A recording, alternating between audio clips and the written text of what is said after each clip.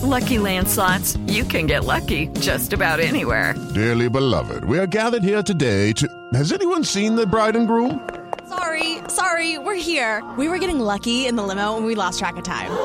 No, Lucky Land Casino, with cash prizes that add up quicker than a guest registry.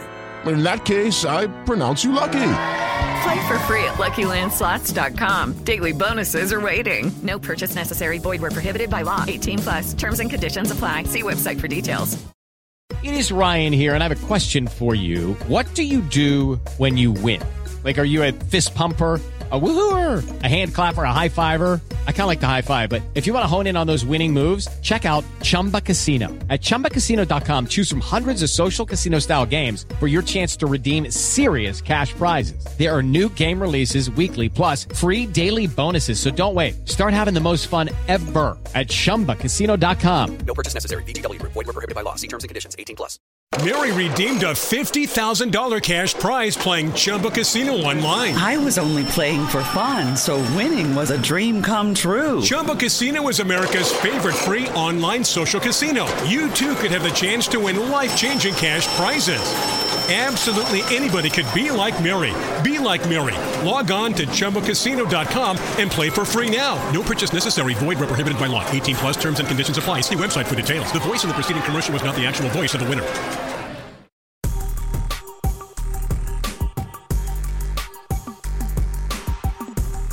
Welcome to the Sons of UCF, a unique UCF podcast experience. Now, say hello to Adam and Mike. All right, here we go.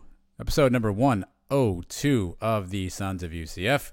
Welcome back in. My name's Adam. As always, I've got UCF Mike with me. Michael, how are you?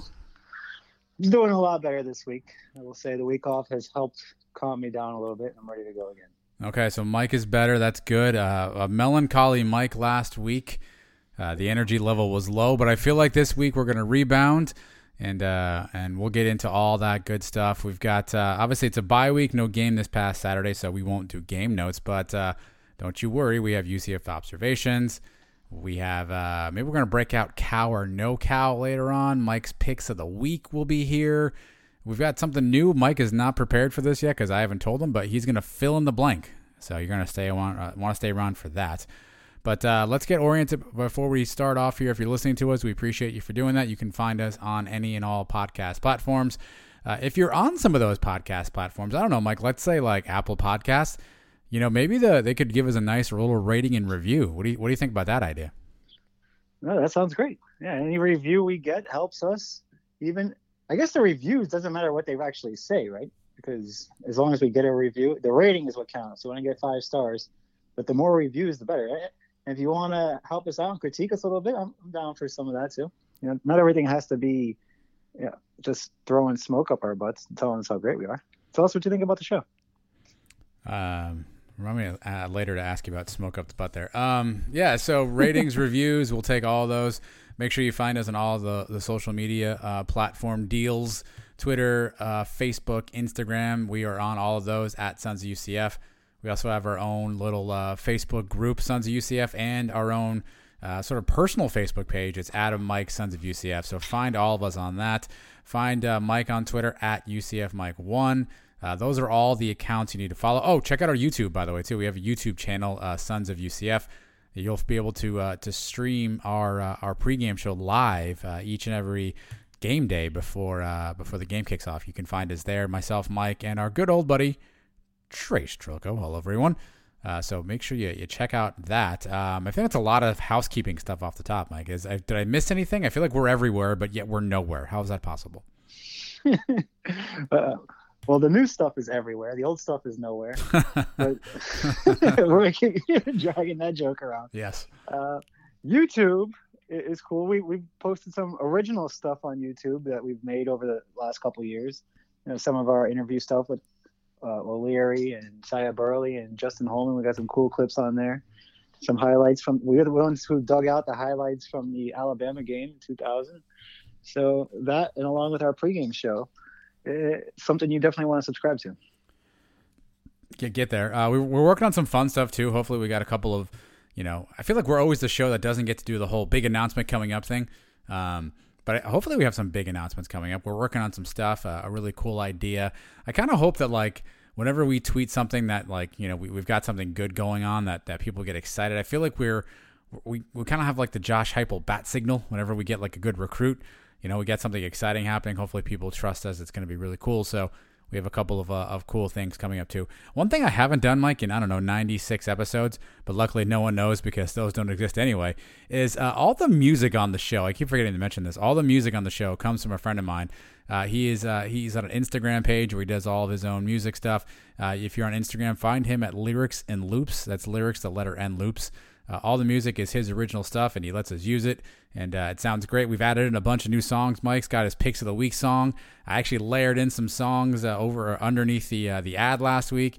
The intro song is his as well, so make sure you find Lyrics and Loops on Instagram and give him a follow. He's a good friend of mine, and he's a nice guy who lets us use his stuff, and we appreciate that. As always, Mike, I know you seem to have enjoyed the music for your pick segment. I think it's brought some pretty good luck. We did it the first season. I had a winning record last year we went away from it. I had a losing record, and I'm doing pretty well this week with the music. So let's keep that thing going. All right. So the music will stay and follow Lyrics and Loops to learn more about that. Okay. I think we've plugged everything we have to plug. So let's start plugging UCF, Mike. Obviously bye week. So for the first time all season, no penalties, which is a great thing for UCF. But we are heading into Memphis, Mike.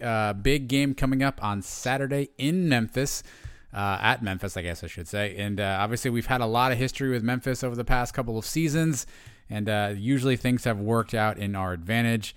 So before we go there, though, you've had a week to sort of decompress from the Tulsa stuff.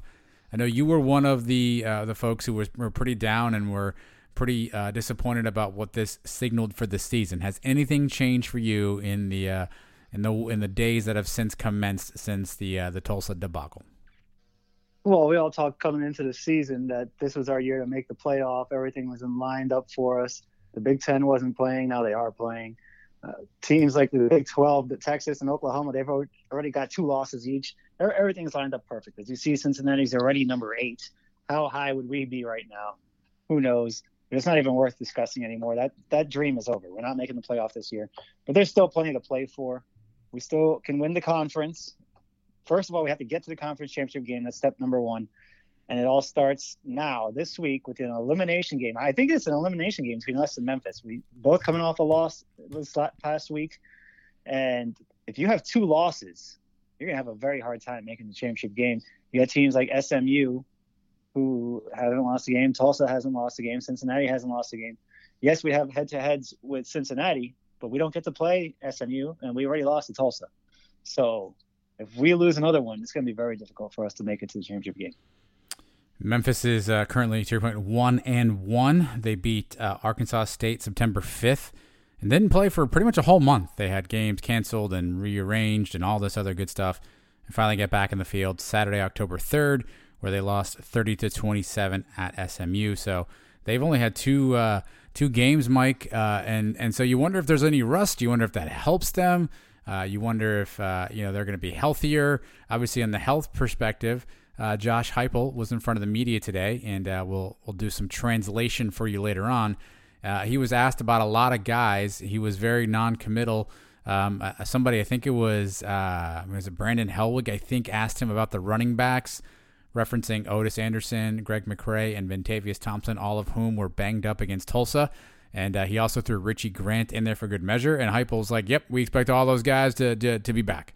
So I assume that means those guys are playing.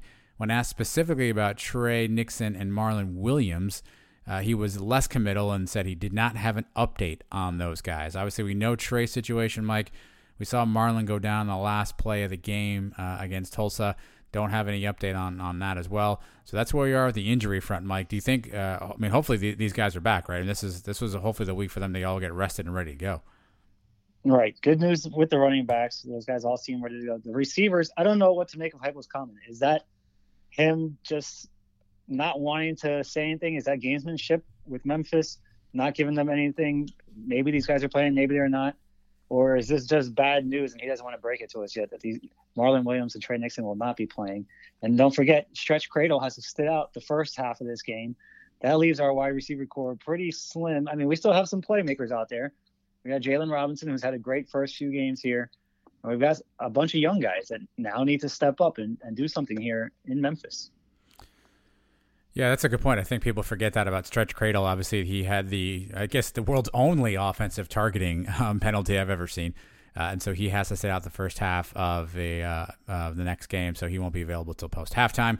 Mike, what do you think that the players from a mind frame standpoint are coming in? I think everyone kind of talked about getting the bad taste out of their mouth from a loss. Are they going to be more focused? Are they going to be more disciplined? We've seen this a few different times under the Heupel regime where they've had to sort of rebound after a loss. They haven't lost back-to-backs under Heupel. So what do you think they are from a mind frame standpoint? Do you think it was a wake-up call? Or you think this is, are they going to start sleepwalking through the season now because they've got some adversity in front of them? No, cannot be that. That cannot be the case. They have to bounce back, just like they did last year. After the tough loss in Pittsburgh, they bounced back the next week with a win. The tough loss in Cincinnati came back with a win. Tulsa lost last year, came back and followed that up with a few wins to finish the season. Has to be the same way this week.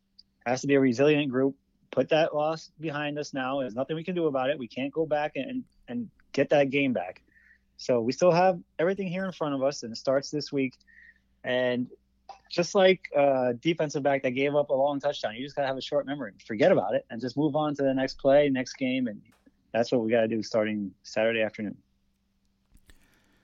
Obviously, the last time we were in Memphis was the Let's Go Bone game where UCF was down at halftime and Mackenzie Milton came back, and we ended up winning that game by a point there towards the end. So Tulsa and UCF, Memphis and UCF have a history. Mike, Memphis is ready. They've been making some comments about they want to get back at UCF. This is their opportunity.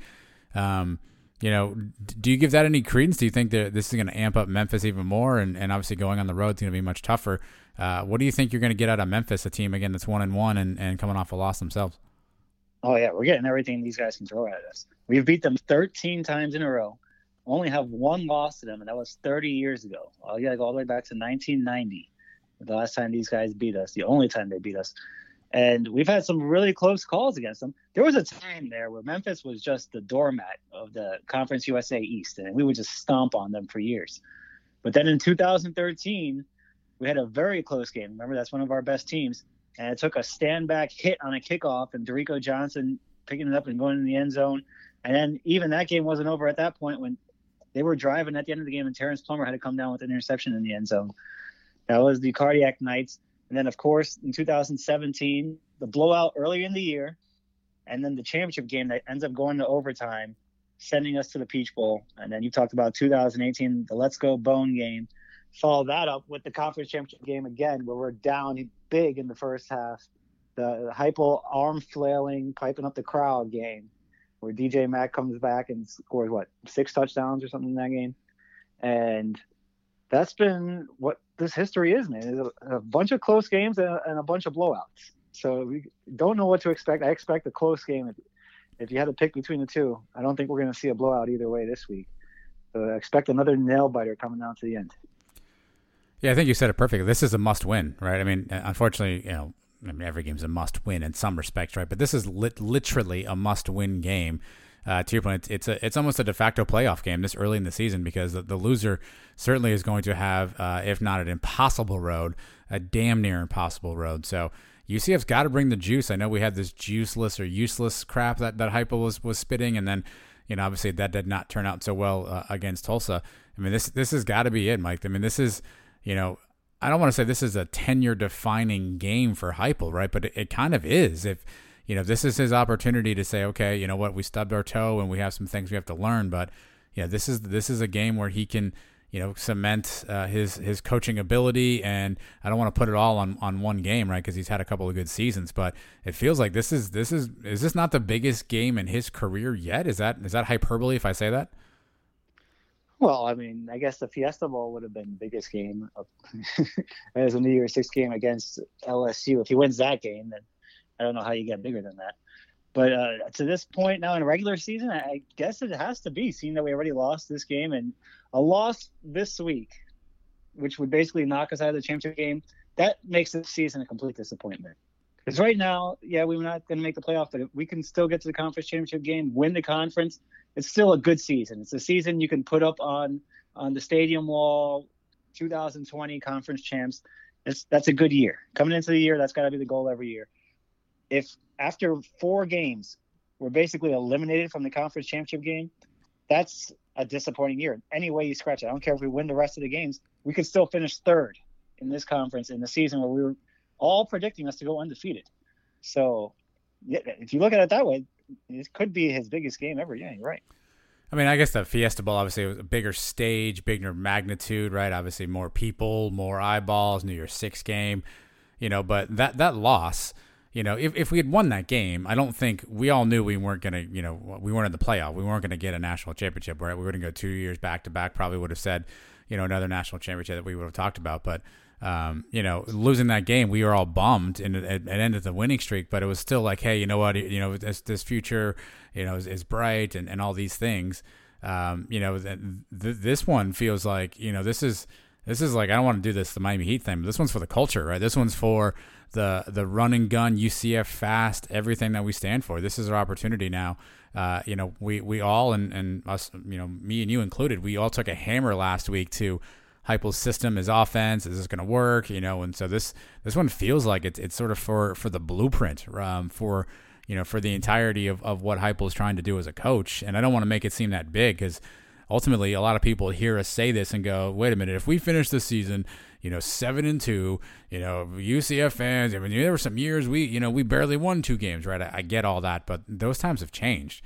And especially in a shortened season like this, with the conferences the way that they are, without playing non-cons, with, the American having one less team and all the sort of the tomfoolery that now goes around. Like, I mean, this feels like it has the potential to be, that defining moment. I guess up until this point, to me, I think the defining Heupel moment was that Memphis championship game where we were getting housed at halftime. DJ Mack had fumbled, I think, 3 times. And, things are looking bleak, and he comes out and he does the arm wave to the crowd and gets everything pumped up. And, before you know it, the tables turn. I think that was the previous, defining moment of Heupel's coaching career. I feel like this is the next one, good or bad, coming up on Saturday. His 2 biggest wins at UCF have to be the 2 wins against Memphis, right? The Let's Go Bone game, which is still the biggest play call he's made in the last 2.5 years. And then that comeback in the championship game. Those are his 2 biggest wins. What other win does he have that's bigger? I don't think there is one.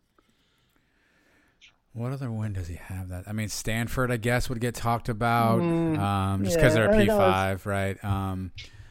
Cincinnati, I mean, the college game day atmosphere, but I don't know how good a team that really was, but I guess that would be the other one people would probably point to. Right, okay. I'll give you the Cincinnati one was a good one. The Stanford, I mean, what did Stanford end of the year? 5-6 that last year? Yeah. It turns out they weren't that great. Yes.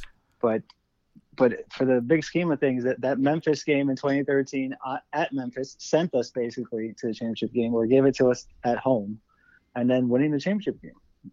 I mean, there's nothing bigger than winning unless you're going to the playoff or winning the New Year's Six game. Winning the conference championship is the best we can hope for. Okay.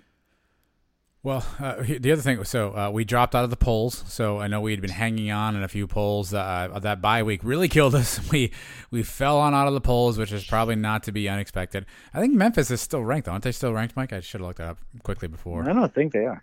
I thought they were ranked in one poll. But maybe receiving votes. Maybe receiving votes, yeah. But it's a 3:30 kick in Memphis. ABC game, Mike. Another prime time. Another prime spot. I don't want to call it prime time. Another prime spot game for UCF. What do you think? What do you make of the time slot? Well, that's pretty cool because we figured these 2 teams would both have to be ranked to get that 3:30 ABC game, and here we are. Neither one of us are ranked. We're both coming off a loss, and we still get 3:30 on ABC. So, but it's cool. 3 out of our first 4 games on the big network. Which did we even have more than 3 games ever on ABC? I know the South Carolina game was once an ABC game, and obviously the New Year's Six games. Actually, the Peach Bowl was an ESPN game, I believe, right? Yes, that's correct. And the Fiesta Bowl too, probably. Possibly, yeah. And even the first Fiesta Bowl, I think, was an ESPN. So all the New Year's Six games have been, I think, on ESPN. We've had a few ABC games.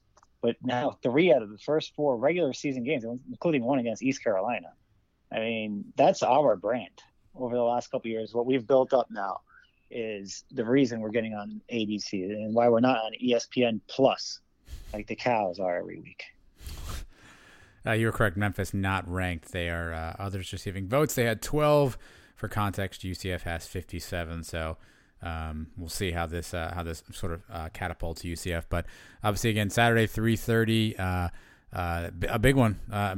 Clear your calendar, clear your schedule, get in front of the TV. If you can't make it to the game, I know Memphis is allowing fans.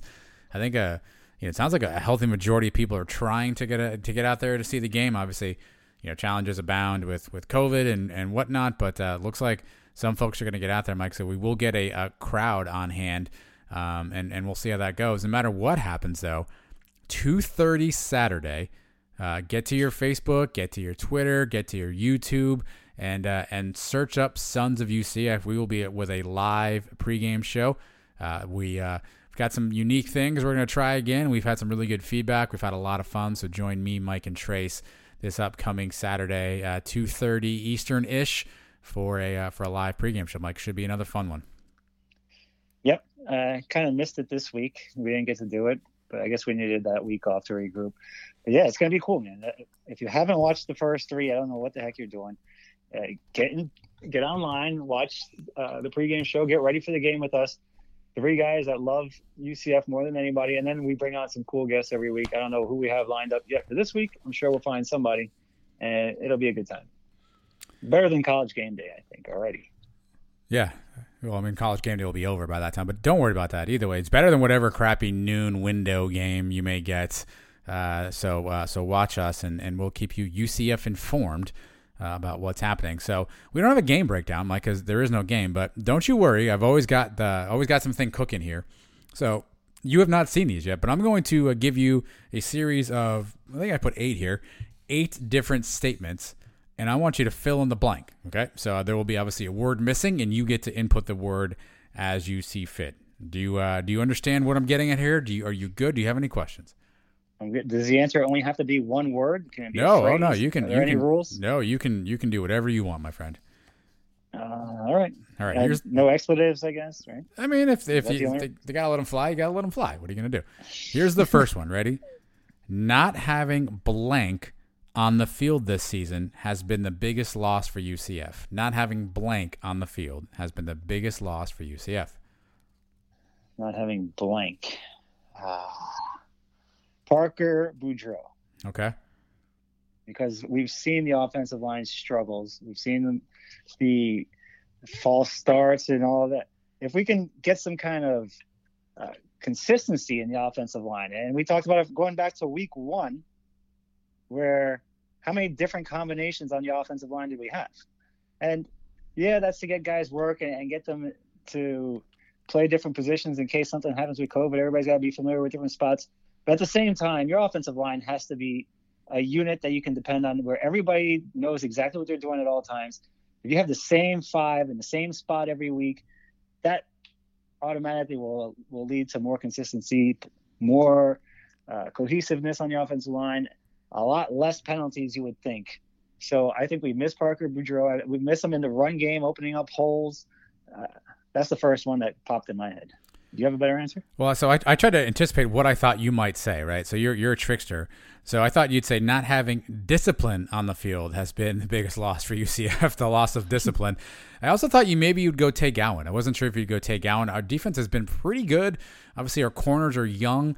Zamari Maxwell's had a couple of moments here and there. And obviously we're breaking in some true freshmen on the other side with the injuries to Richie Grant and Antoine Collier. I thought Tay Gowan might be another one, but again, defense has been pretty solid. Offensively, I guess Trey Nixon was the other one that you maybe go with. So I thought I had you penciled in for either going off the board with discipline or going with Tay Gowan or Trey Nixon. All right. Gowan's an interesting one, but yes, like you said, the defense has been causing turnovers every week. So that didn't come to my head right away. I think I went Boudreaux because the offensive line has been basically a disappointment. It's been probably the weakest link so far.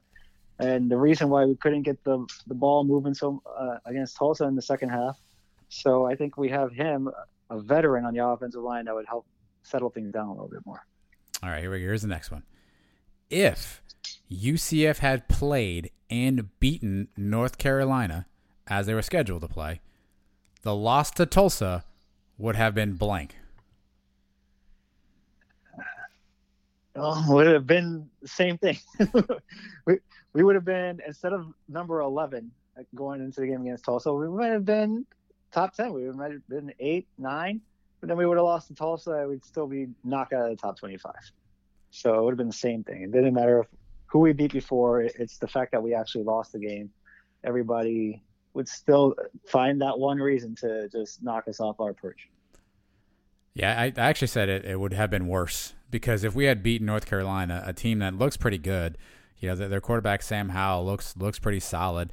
That would have been a good shootout of young quarterbacks in the bounce house. Again, obviously I understand, fans and whatnot could have been a challenge, right? But that would have made the Tulsa loss even worse, because then we're coming in, assuming we played them, assuming we played Georgia Tech, assuming we play ECU, and everything stays the same after that. We'd have been, to your point, a 3-0 UCF team, probably in the top 8, 9 even. Having an opportunity to, continue on our season. This could be our playoff opportunity. And if we had dropped it to Tulsa, I think that actually would have made me feel worse than I felt last week. So you would feel worse right now. Everything the same except add in a win against North Carolina. Yes. Yes. You see how that doesn't make sense? I do. I absolutely do. How about that? This isn't called the Sons of Making Sense. This is called the Sons of UCF. And for me, I see.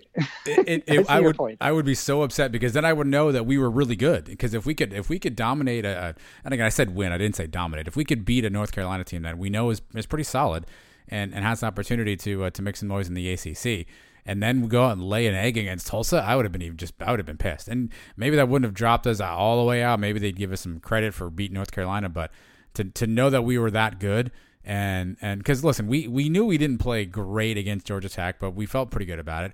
We knew we had some moments against ECU, but we just were too much for them. But if we had put together a great North Carolina win, I think we would have been even more cocky as a fan base, more confident. And then Tulsa would have come in and just right. The sales just go right away. Well, you said the key thing. If we beat North Carolina, then we would know that we are actually good. Do we know that we're really that good right now, having beat Georgia Tech and East Carolina? We haven't proven it. Those teams are nothing to write home about.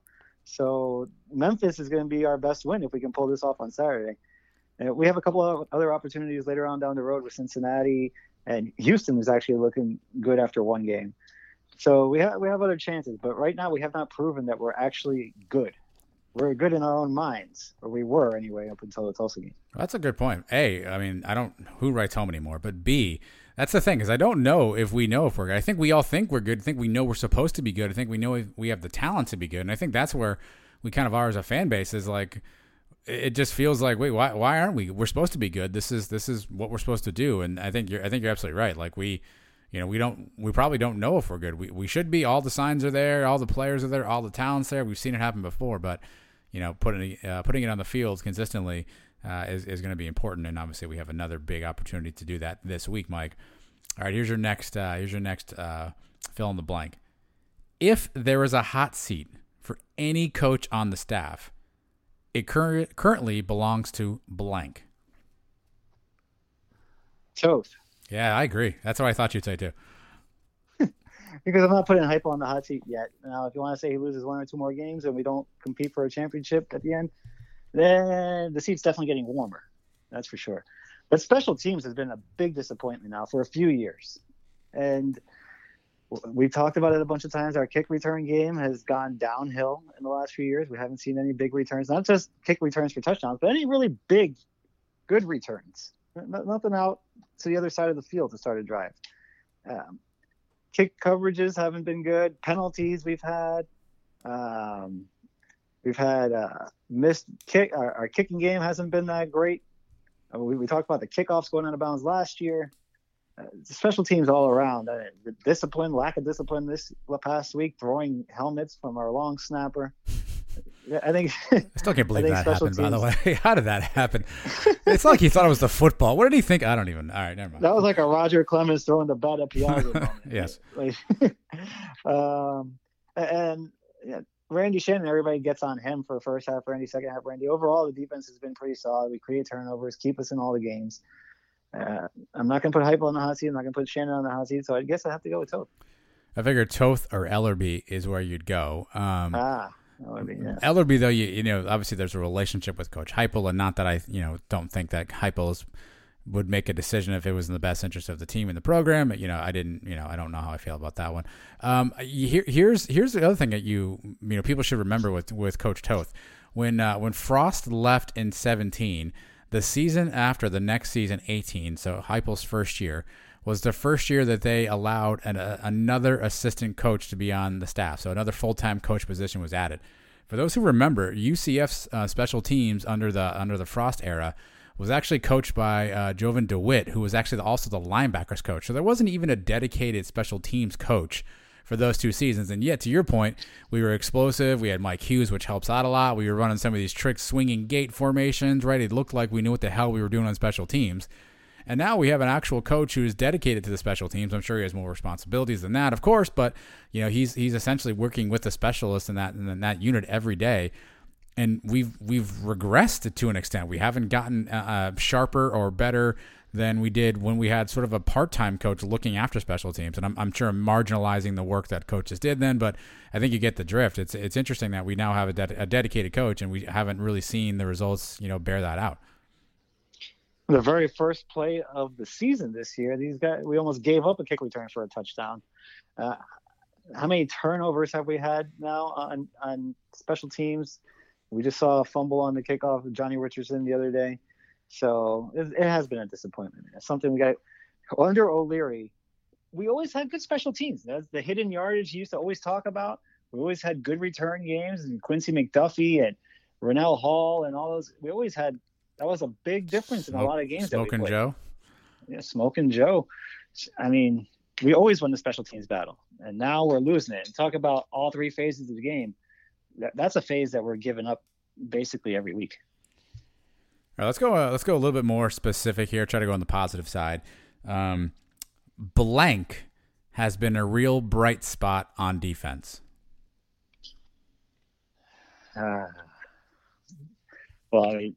Celiscar, obviously, in the first game, we only played 3 games, and he had one of the best games of anybody on the defense. Yep. That's the first one that pops in my head, Joshua Celiscar. Yeah, I'm drawing a blank here. You want to say linebackers? Linebackers, they haven't been great, but they've been okay. Yeah, I thought so. I jotted down Celiscar. I jotted down Eric Gilliard. And I know we expected him to be this guy, Mike, but Richie Grant, 2 INTs on the year already. We saw him lay a big hit on Jeff Sims in the Georgia Tech game. I know we expected him, and he was a name we were all looking at. But I think we all also said last season, we weren't sure if he had, really maximized what we thought we were going to get out of him. So we were looking for a big year out of him. So I think he's been a real bright spot on defenses. It seems like I don't call it the Richie of old, because I don't know that he went anywhere, right? But it seems like the Richie Grant that we saw 2 years ago has certainly been back during the first 3 games so far. So I think Richie Grant's an option in terms of sort of a bright spot. Right. Yeah, well, I was thinking bright spot. I was thinking something we didn't expect. But you're right. Richie Grant has been the most solid player over the first few games. And he did get banged up in that last game, but he's ready to go coming back this week. So hopefully we still have a big year coming from him. All right, here's the flip of that question. On defense, we need to get more out of blank. The defensive line getting some pressure on quarterbacks, some sacks. We got a sack early in the Tulsa game. It was Celiscar again, broke through, but not enough, man. We're not getting enough pressure on the quarterbacks. We're not hitting the quarterback enough. I don't know. It's just the way teams are scheming against us, but we're just not able to. Tulsa was getting pressure on us, and they only brought a few linemen, and we seem to be giving up pressure a lot, and Dylan has to move around a little bit, but we're not doing it on defense. Where's Tremont Morris-Brash? Mm-hmm. We talked about him. He hasn't made a big impact yet this year. Tunier, he's been all right, but I don't remember him really having a breakout game yet. So to me, the defensive line has been a little disappointing. Yeah, I actually put TMB, Tremont Morris-Brash, is what I thought you might say, because I know you were high on him coming into the season, as we all were. We saw he had a fantastic game in the Gasparilla Bowl, and I think we all were thinking this kid was poised to really take that step this season. Obviously, we lost some guys on the front. We lost Brendan Hayes, so we knew we had the opportunity to have another rusher on the outside to join Randy Charlton. And I think we were all hoping it'd be TMB. And so far, he hasn't really been there as much. And again, I feel like we harp on this every week, and I feel bad for bagging on a 19-year-old kid, but his own coaching staff said basically, this kid can be as great as he wants to be. We just need to know if he wants to be great. And I paraphrase that, of course, but man, I just keep hoping that light will flip on for him and he'll turn into the monster I think we know he can be. Right. And like we just said, it's only been 3 games. We still got a long way to go in this season. He can turn it on. Remember last year, he didn't get even much playing time early in the year. He came on late in the season. But this is his second year now. He's should have made a big impression or a big jump going from year 1 to year 2. And now we're just not seeing him get on the field as much. And I guess that has to do with what's going on in practice every week. Hopefully starting this week, he can start turning things around. It takes one big play. It takes a big sack in a big spot in a big game like this one coming up, a big third down stop or a big turnover right when we need it the most. And then the whole narrative changes, and then he takes off from there. So hopefully we see that coming up. All right, next one for you. I'd like to see us get blank more involved in our offense. Otis, and it seems like we've been saying this for 4 years now. Otis Anderson, I know we tried, and last week, or last game, we were kind of forced to use him with injuries to Greg McCray. Just using him differently, though. I don't want to just keep seeing him with the runs up the middle. Yeah, every once in a while we got to sprinkle that in, but get him in some more creative spots, maybe some wheel routes or something out of the slot, some way to get him the ball more on a sweep or something. I don't know. We got to find some way to get this guy involved, and we know how explosive he can be. And we saw him even as the number 1 running back in the Temple game last year have a huge game, over 200 yards. So he's capable. I just hope Heupel finds a way to do it. Yeah, I put 2 things down here. I actually put down one player because this guy's been impressive. He hasn't played a ton, but I feel like he's been out there. He's made plays. I put Ryan O'Keefe down as one option. The other thing I put down is I'd like to see us get more 2 running back sets involved in our offense. I think you and I have been screaming about this for years. Yeah, imagine a matchup where you have both, McCray and Otis coming out of the backfield together, right? And the versatility you could have, swing pass, screen pass, run.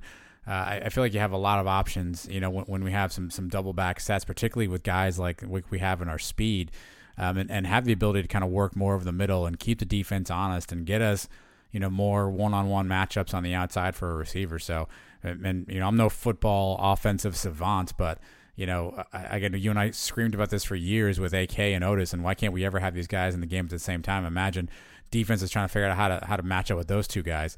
I think the same could be true of Otis and McCray, and even McCray and Bentavious, or Otis and Bentavious. I think the same thing could be true. So I put 2 running back sets more involved in our offense. Yeah, we saw the one time we broke it out in the Fiesta Bowl against LSU for a 2-point conversion, and it worked beautifully. And why don't we use it more often? I don't know. It doesn't fit into Heupel's playbook, but as we all know, that has to expand. That has to change.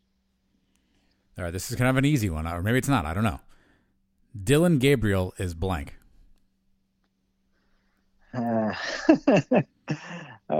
He's so many things. He's very good. He's very good. He is not Mackenzie Milton yet. Okay. You want to do it that way? Yeah, we know the potential the kid has.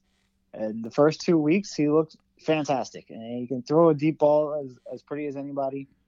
But the one thing he hasn't done that Milton did so many times is just turn those bad plays into something positive. And how about in the Peach Bowl when even Milton wasn't hitting on all cylinders throwing the ball? He was off target. But anytime Auburn got pressure on him, he was able to escape and get a first down and run for 15, 20 yards. That changes drives. That changes everything. It changes the whole game. We haven't been able to really see him do that yet. But he's capable of it. We know he can do it. I don't know why he holds back sometimes, or is he being told to hold back. But I'd love to see him let loose with his feet a little bit more. So I kind of took liberties with the question. So Dylan Gabriel is a guy who needs to be unleashed. That's what I wrote down, because I think, to your point, I guess you and I said the same thing here. You feel like there's so much more the kid can do. I actually got lost in a Dylan Gabriel rabbit hole. There was a really cool piece about him in the Orlando Sentinel on Sunday, and actually he did a really cool thing of calling out Matt Mearshell, who wrote that piece, and said, "Hey, thanks for writing that. That was awesome." But I found myself kind of going down a rabbit hole of old Dylan Gabriel highlights on YouTube and whatnot. And you see this kid running around making plays. Now, granted, he was all he looks like he was 116 pounds, right?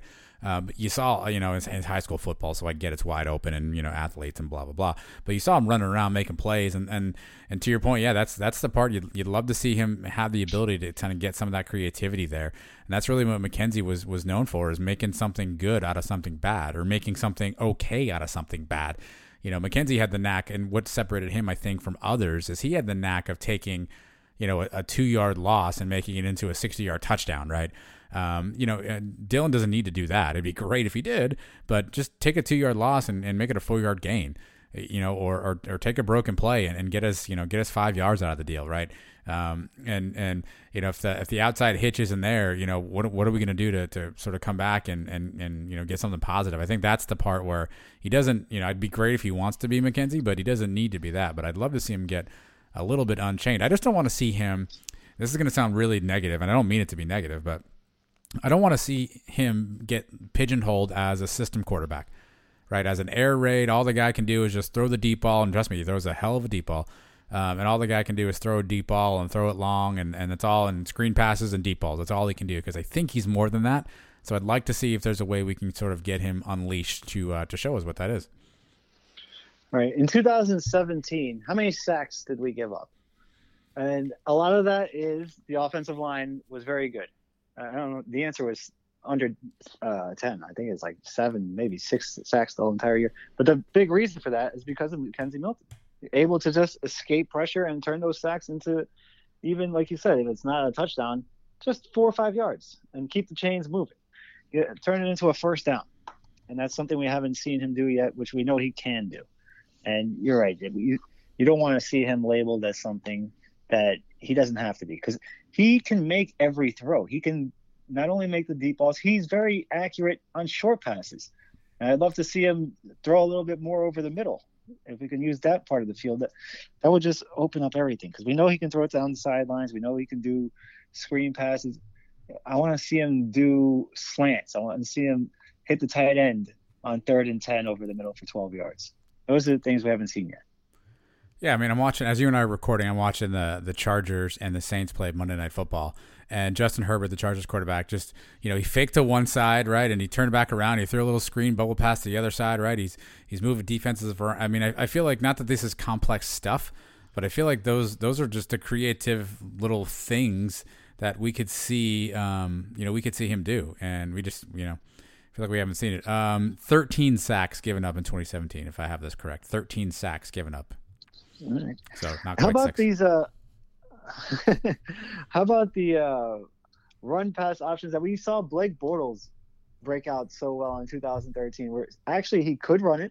We're talking, and then he has a chance when he's off on the side to make a pass out of it too. We don't see that much. We see him do the fake, like on every play where he fakes the handoff. But I think that's predetermined whether he's going to throw it or not before that, and that's just a decoy kind of thing. I like to have him see a true run pass option where he's reading the defense, he's reading the run, and then even once he keeps it, he still has that option to throw it later. Yeah, I think he gets to the line and kind of reads the defense to figure out where he wants to go with it too. But even it was one play. Actually, it was 2 plays, but it was one play that I remember. The one that counted, the Hescock touchdown pass against ECU. That was a beautiful play. We hadn't run that play in I don't know how long. Hescock just kind of did a little stutter step like he was going to block. Gabriel just floated out there, and all of a sudden there was Hescock wide open for a touchdown. Right, easy pitch and catch. We didn't have to go long. We didn't have to do a bubble screen to the outside. Right, like sure we could have run the ball and done something fancy from a running perspective, but we didn't have to do all those things. It was just a nice little easy pitch and catch. Same thing with the touchdown that was called back. It was almost the exact same play, opposite side of the field at that point. More the wide side of the field on that one. But, just easy, simple plays that worked brilliantly because of the way that we set our offense up. And that's the thing I feel like Heupel, and this is where I want to see Gabriel have the opportunity, is set up one play to set up the next, right? Like, you know, he knows people think we're going deep. Like, imagine all of a sudden you pop somebody over the middle and you do that 2 or 3 times, or at least you try it 2 or 3 times. Then you got to keep people honest again. And all of a sudden, does it open more things up? Again, I'm not an offensive coach, but I just think there's some handcuffs that, you know, I'd love to see us take off Dillon Gabriel. That's all. All right. I think we got to start off this Memphis game with a couple plays that nobody's seen yet, right? Just to get them thinking. And then if you want to go back to the bread and butter, go ahead. But you got to keep that mixed in there, at least early, to get them off their toes. All right, I got 2 more for you. If, and this, of course, is a big if UCF can win at Memphis on Saturday, they will be ranked blank in the next poll. Ooh. Yeah, I think we'd be back in, depending, obviously, on what happens everywhere else. But I'll put us at 22. Okay. Yeah, I actually had 23 written down, so that's kind of where I put us at too. Now, you don't know who's going to lose in front of us. This is, I think, what is it? This is the last weekend before the Big Ten starts. So the Big Ten, I believe they kick off on the 24th, so this will be the last poll without an actual Big Ten team playing. I'm sure all Northwestern needs to do is beat Iowa like 10-9. They'll be ranked like 17th somehow. So you never know what's going to happen there. But I felt like 22, 23, 24 is probably the right range. Again, Memphis is a solid team, a road win against a team that obviously had some success last year. I think that's a pretty fair number. Right. And the Big Ten teams that are in, they're already in. So you would think they're not going to, if there's a Big Ten team that's not in this week and then they're going to add another one without them playing another game, I don't think that's happening. So I'd have to look at the bottom of the rankings, who the bottom 20 to 25 teams are and who they're playing this week. But yeah, we should be able to jump in with a good quality win. And it also depends on how we win. If we go in there and beat Memphis up, I think that says a lot too. Last one. This is the hardest one. I can't wait for your answer here. If Josh Heupel's tenure at UCF ends tomorrow, he will be most remembered as blank. Check it, man.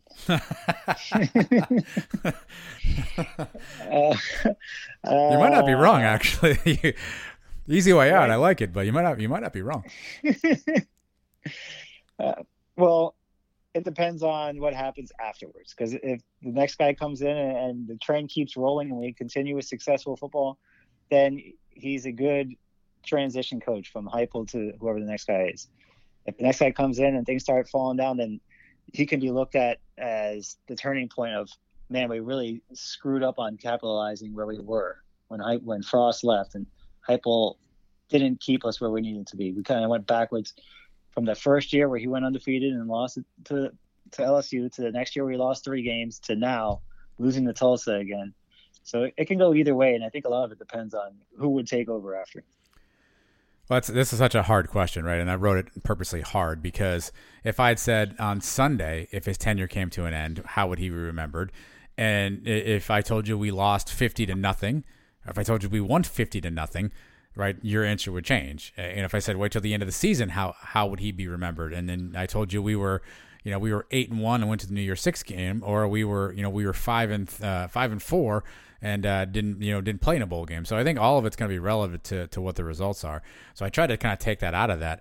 I think if his tenure ends tomorrow, I think he'll be remembered as a really good young head coach who had an exciting brand of offense that was able to put up some really good numbers and set some records. But I don't know, will people look at him as a winner? Will they look at him as an innovative coach? Will they look at him as a great recruiter? I mean, I don't know. I'm curious to hear what other people will think and say when this comes out and when they hear this question on how they'll remember Heupel. But obviously it's fresh on people's minds right now because of, I guess, the how they feel. But I'd be curious to think, if you look back and zoom out big picture, how you really think that he has comported himself here as the coach. Well, he's won most of the games that we should have won, and he's lost some games that we should have won. He hasn't won any games that we should not have won, which I guess not really his fault because we had pretty much been favored in every game that he's been here as coach. But we didn't beat LSU. What other game really the last few years were we supposed to lose, and he went in there and won that game. He out-coached somebody. It hasn't happened yet. And I don't know. His first chance might be this year later in the Cincinnati game if we're not favored. Even though we were going to be at home, we probably will be favored, depending on what. But if Cincinnati is 7-0 going into that game, and we have 2-3 losses, we may not be. So he hasn't. Would you say done anything right now. Is it fair to say he would be remembered as a coach who had unreasonable expectations placed upon him? Well, yeah, that is true. We've expected him to win every single game he's been here, and that's just not realistic. And it didn't. I guess he didn't help his cause by winning every single game that first year. So it kind of put him behind the 8 ball for the next 2 years. And any loss, like the losses we've had, we've killed them for it. But the Tulsa games, we were huge favorites in those games. Last year we were a 17, 16-point favorite on the road. Yeah, this year we're at home and we lose to the same guys. The Pittsburgh game, the reason nobody thought we would lose that game is because the year before we beat the crap out of Pittsburgh. Right? We destroyed them at home, and we went into that game coming off the Stanford game. I didn't think there was any way we'd lose to those guys. The Cincinnati game last year, same thing. We had beat the crap out of them the year before, and I didn't think we would lose to them, and there we did. So all our losses were in games where we all, as a fan base, went into thinking not only that we should win, but that we would easily win. Right? I didn't think, even this year, the Tulsa game, even after having seen it last year, having seen us lose them last year, how many UCF fans thought we were going to lose Tulsa again this year?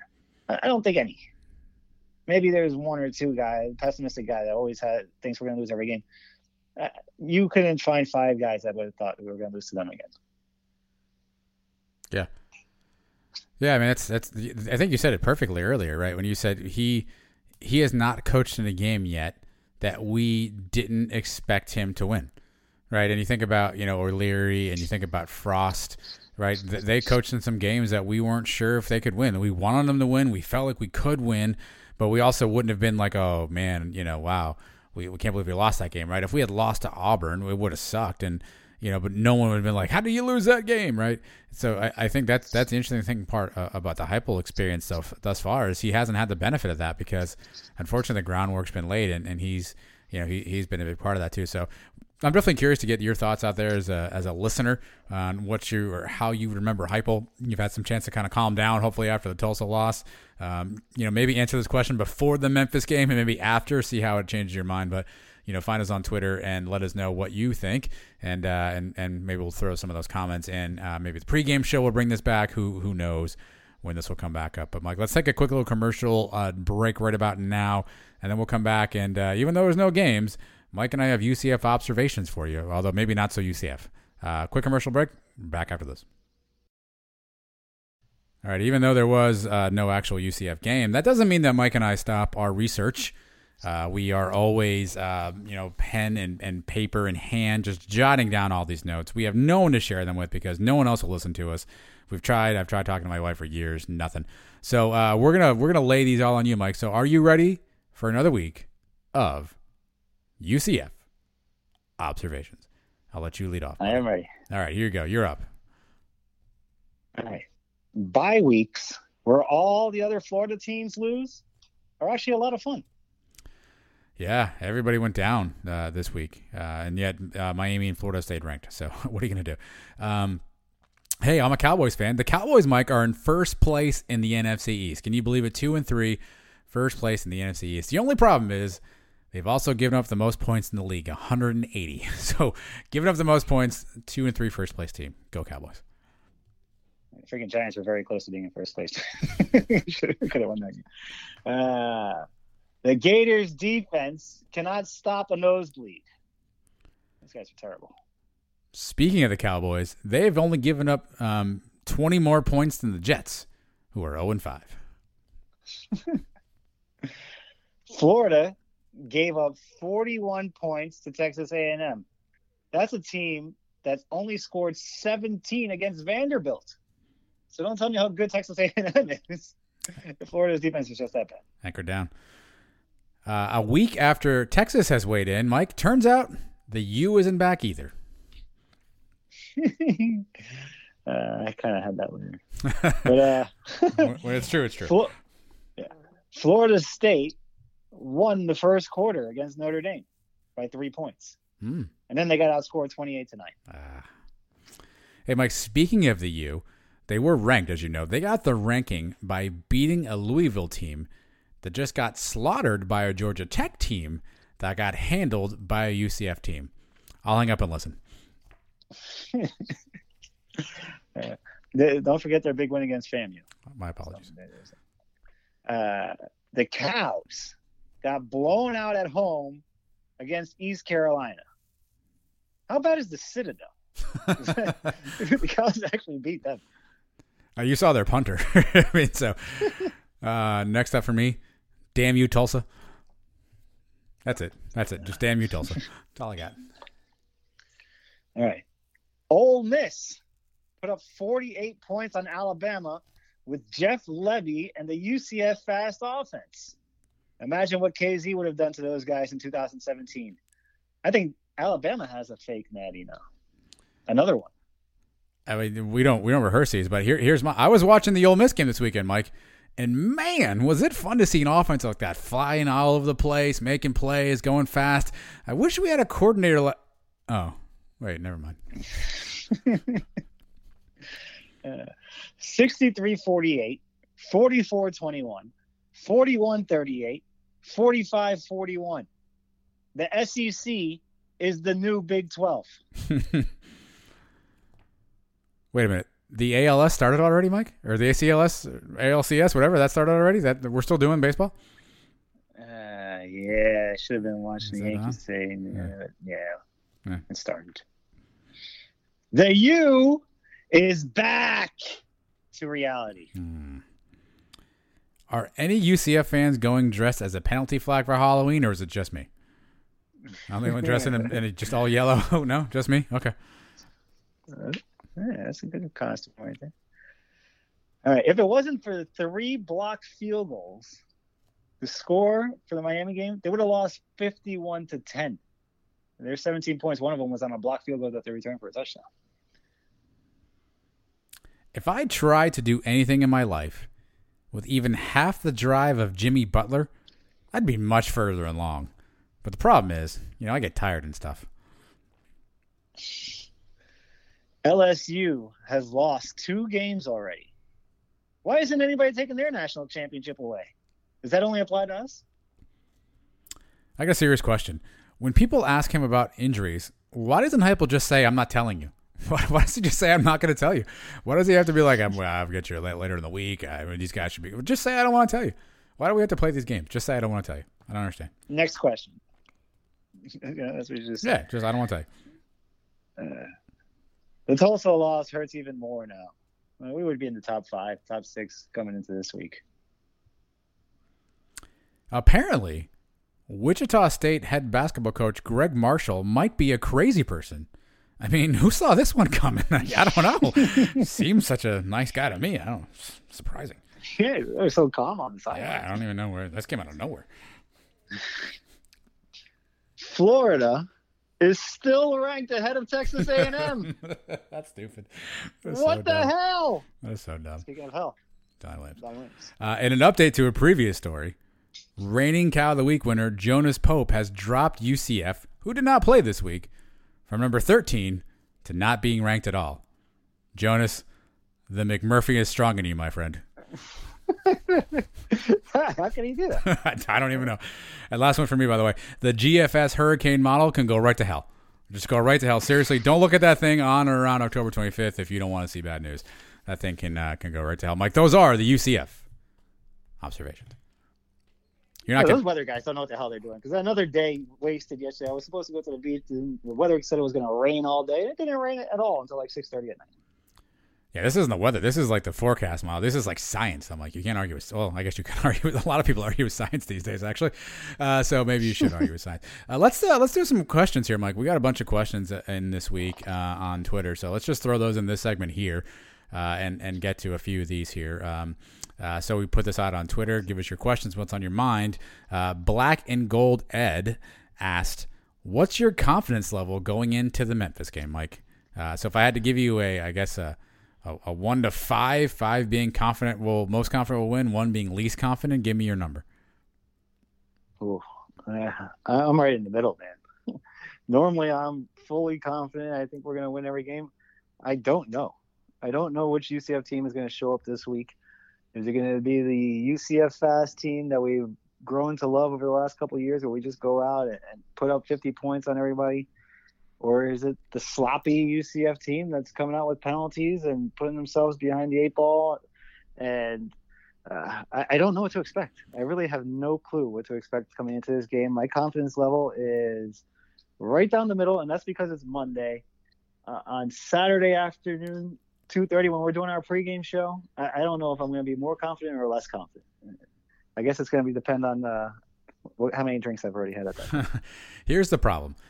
If I told you both of these things and asked you if you thought they'd be true, what would you tell me? So if I told you UCF started the game off with 3 straight false start penalties and then 3 and out and had a punt blocked that was returned for a touchdown, would you believe me? Would you think that's possible? Oh, yeah. If I told you, definitely see that. If I told you UCF started off with an 80-yard bomb touchdown throw to Jalen Robinson, would you think that's possible? Of course. That's the problem. That's the problem. Is either one of those 2 things, in my opinion, are equally as plausible. If you called me up and was like, Adam, I know you're not watching the game, but you're not going to believe this. We just went 3 and out and then punted and they blocked it and returned it for a touchdown. Oh, and by the way, 3 guys ran into each other. They're all hurt. I'd believe you. I'd say, you know what? That sounds about right. Or if you called me and be like, we're back, Jalen Robinson just bombed, blah, blah, blah. I'd believe that too. And I think that's the part where it's a 3.5 because you don't know where we are right now, because either one of those 2 things can be true. And I think that's the life of a UCF fan right now in this season, is you just don't know what you're going to get. So that's where our confidence level is at, Ed. I'm not sure if that helps you at all, but maybe it at least made you laugh for a second, Mike. Our good buddy JP Gilbert asked, over under for false starts this week. He put the number at 7. You actually asked him if that was for the game or the first quarter. He didn't respond to that one. So, Mike, I guess I'll give you game specific. Over under false starts at 7. Well, at this point, I have to say over. I mean, they've shown no reason why I would pick the under in that. I hope I'm wrong. I hope we don't have any false starts, but you got to expect there's going to be at least a few. And the problem is, when you get that first one, let that just be it. Okay, you have one, and then forget it. If we get a drive where we have more than one in the same drive, and they start, it's a snowball effect, and that's what happens. They're contagious. One guy gets it, and then instead of everybody else picking them up and saying, all right, we're not going to let that happen, somebody else gets it, and then another one, and then it just never ends. And that's been the problem for the last few weeks. So I'd love to say under, but if you made me put money on it, I'm betting the over. I'm going to go under on a technicality. Here's my technicality. We had a few snap infractions, which aren't technically false starts.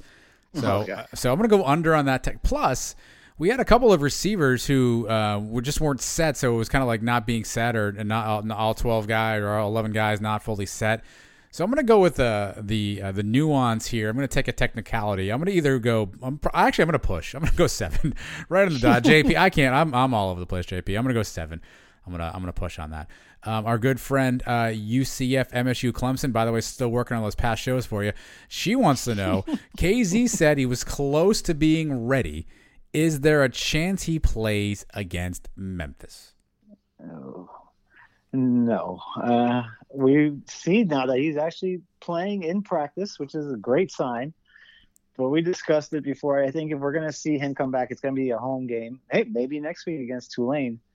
No. And also, if he's going to come in, it's going to be in a game where it's garbage time. We're up big at the end, and let's get him out there for a few snaps. I don't think that's going to be the case at all this game. This is going to be a nail-biter start to finish. So I do not expect to see him play this week. Here, you know what, I was thinking about this question, and actually something that happened this weekend popped in my mind, Mike. I don't know if you've been following this closely, but Alex Smith, quarterback for the Washington football team, he suffered a horrific leg injury, had like 17, 18, 19 surgeries, rods, cones, all this other stuff, right? Just a horrific injury, horrific recovery. And he actually got back out in the field for the first time since that injury, 2+ years. And he replaced Kyle Allen, who got dinged up. And it's a great story, and his wife and his family were there, and if you watched it, you probably got goosebumps. But then you quickly realized Alex Smith hadn't touched a football in that sort of live game action in over 2 years. And within like the first 3 plays, I think he'd been sacked twice. I think he finished the game with like 36 yards passing. And I'm not saying that McKenzie's not talented. I'm not saying he can't play well. But you forget just the muscle memory of these guys not being out there for so long. Plus, God knows whatever you're dealing with from a PTSD standpoint. Anytime. So, like, if I'm Alex Smith and Aaron Donald's running at me full speed, I couldn't climb a hole in the ground fast enough. Like, and just everything you've been through. And so, I guess you really want to make sure McKenzie's ready. And I want to make sure he can get into a situation where he can play and be himself and be successful. And it really depends on where we are. If we're blowing Memphis out and we want to take a couple of snaps at the end, I'm okay with that. But, I mean, listen, we forget. We've already asked this kid to basically work miracles on his own body every single solitary day. I think we just need to be patient that he'll get on the field when he's ready, but I think we want to make sure he can be ready. So I guess that's the Alex Smith thing really kind of crystallized that for me this weekend. Yeah, I saw him come into the game. I was watching the Red Zone channel, and then like a second play, Aaron Donald jumps on his back. Yes. Oh my God, poor guy. You just hope his leg doesn't snap again. I would love to see McKenzie come back. And I am going to cringe every single time somebody comes close to hitting him and just hope he can get up. And it's going to be weird. It's going to be fun when he actually does come back. Hopefully, like you said, we can ease him back into a game where maybe the first time we see him, he just hands it off a couple times or whatever. But he looks like he's coming back, man. He's practicing. He's moving around. So I've been saying it since before the season started. We're going to see him in the game at some point this year. UCF, MSU, Clemson also says, should Dak have gotten a contract before the season? Obviously, clearly now he should have, but hopefully he'll be okay. That was a gruesome. I know you were probably watching that game too, Mike. Did you see that injury? That was just gruesome. Oh yeah, that was ugly, man. You hate to see that happen to anybody, even if it's on a team that you hate. Because I've seen it happen to my guys. Obviously, you've seen it happen with McKenzie. It was gross. It was gross. And feel bad for him, and you really feel bad for him. The guy could have been, how much money could he have made? Over $100 million if he had signed that, and now who knows what's going to happen to him. Yeah. You don't think the Cowboys are going to trust giving him that much money? He was already what's it called? Franchise tag. Yeah, he's a franchise player already this year, so yeah. Who knows how much money he's going to make now going forward. Yeah, plus if anybody knows his story, he lost his mom when he was in college to cancer. His younger brother committed suicide in the offseason. He talked openly about depression this offseason with COVID and not having people to talk to. And then, he's betting on himself and, he's playing pretty good. And then all of a sudden you see that. You hate that for the kid. And basically the contract is one thing, but hopefully he can come back and at least resume his football career either in Big Dallas or elsewhere too. Next up, Mike Golden Knight _2 wants to know. This is a great question, by the way.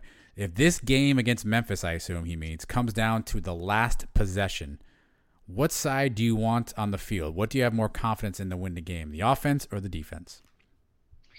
I did see this question. I've been thinking about this one since I've seen it. It's a great question. Everybody always wants to have the ball at the end and have the chance to score to win the game. But even our best teams, the games come down to defense at the end, making huge stops. 2013, I talked about the Memphis game where Plummer makes the interception in the end zone. The big 4th down stop against Houston in the bounce house. Even in the Peach Bowl in 17, the defense was on the field again. Antoine Collier making the interception. How many games have we won in the last second with an offensive touchdown?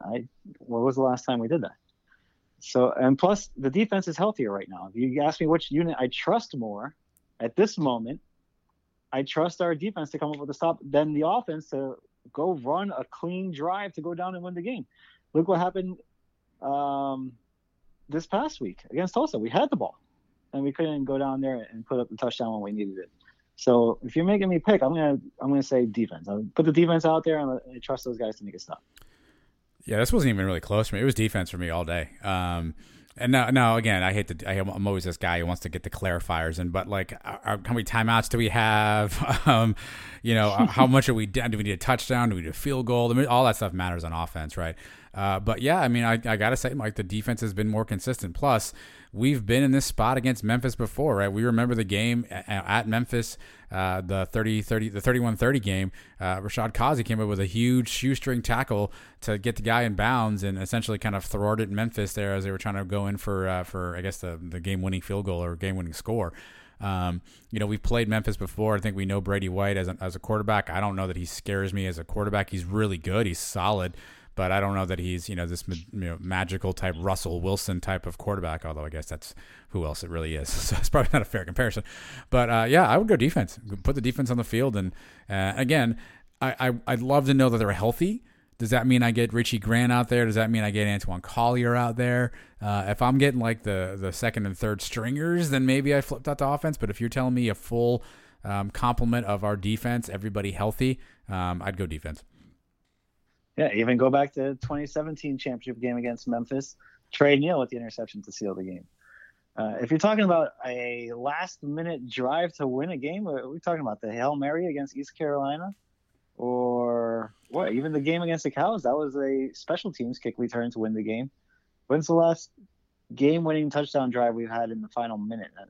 Maybe I'm just drawing a blank and I'm missing an obvious one here. Well, it's the Memphis championship game is tough because that was overtime. We kept going back and forth, so we had to score to put the pressure on them, right? So in theory, that was a game-winning drive. We just ended it with an interception. So that one's kind of on the line, but I see your point. It's not the traditional, captain comeback, John Elway style game-winning drive that we put together. So that's a fair point. Well, we talked to Matt Wright. He never hit a game-winning field goal. So it's not like we had a drive where we had to go down and kick a field goal in the last second. And another part of that is a lot of our wins, especially under Heupel, have all been blowout wins. So they haven't been close. Even under Frost in the 17 year, the close games were there at the end, and we just described them. The championship game against Memphis, the special teams against the Cows, and then the interception to steal the peach. You have to go back to O'Leary days, I guess, for one of those last-minute offensive. The Louisville game with Blake Bortles and Jeff Godfrey is another one. Yeah. But so I guess maybe because we've seen the defense do it more, I trust the defense. I don't know. This is Brian W. Peterson. He's got like a two-parter here, so I'll kind of read them. They're both sort of the same question. I'll read them both.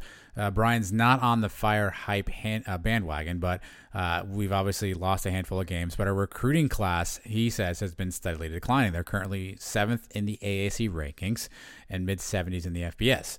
And he says, yes, we have been using transfer portal to some success, but should we be seeing bigger jumps in returns from our recent success over the last few years? It seems from our rankings that we are going backwards and not forwards. When do we get concerned? When we start losing on a consistent basis. The rankings and the recruiting, I never got into that. I go more with the results on the field. If we're consistently losing 2-3 games in the American Conference, then yes, I'd be very concerned because we should not be. We should be in the top of this conference. We should be winning the conference, I'd say, every other year. We should be in the conference championship game every 3 out of 4 years, something like that. We should not be finishing 3rd or 4th in the conference ever. It'd be curious to know Heupel's recruiting strategy. There's a lot of chatter on the message boards. People are concerned that the majority of the recruits we have now are not coming out of the state of Florida, that we seem to be kind of getting recruits outside of Florida, which would seem counterintuitive because Florida is, if not the number one recruiting hotbed, one of the top 2 or 3 recruiting hotbeds. So to be going out of state to get a bunch of players seems a little bit counterintuitive. But you wonder what kind of, what Heupel is dealing with here, right? Is he in a position that he's trying to find some of these diamond in the rough guys who he thinks can come in and fit in their system? And there's a litany of guys. Blake Bortles wasn't a huge recruit. Mackenzie Milton wasn't a huge recruit. Shaquem Griffin came, frankly, just because I think he wanted to come with his brother, who was a bigger recruit at that point. So we've got a history of finding some of these diamond in the rough guys. AK was a speedster, wasn't a huge recruit. I think our last 4 or 5 star was Cordarian Richardson, if I have it right. Although Tremont Morris-Brash may have been a 3-star, 4-star until he committed to us and he became a 3-star. So who knows? But yeah, listen, the rankings are the rankings. And I think it was Black and Gold Band Red. I should give Jeff, Elo, and Brian some credit on this one. I think they did like a redo of like all the recruiting rankings and where UCF was and where they would have been. It's probably still somewhere on their site. It's actually a really good piece.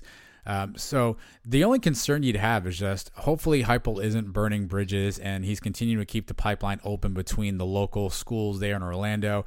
It's the old Jimmy Johnson, Howard Schnellenberger philosophy of, build a fence around your area and don't let kids out of it.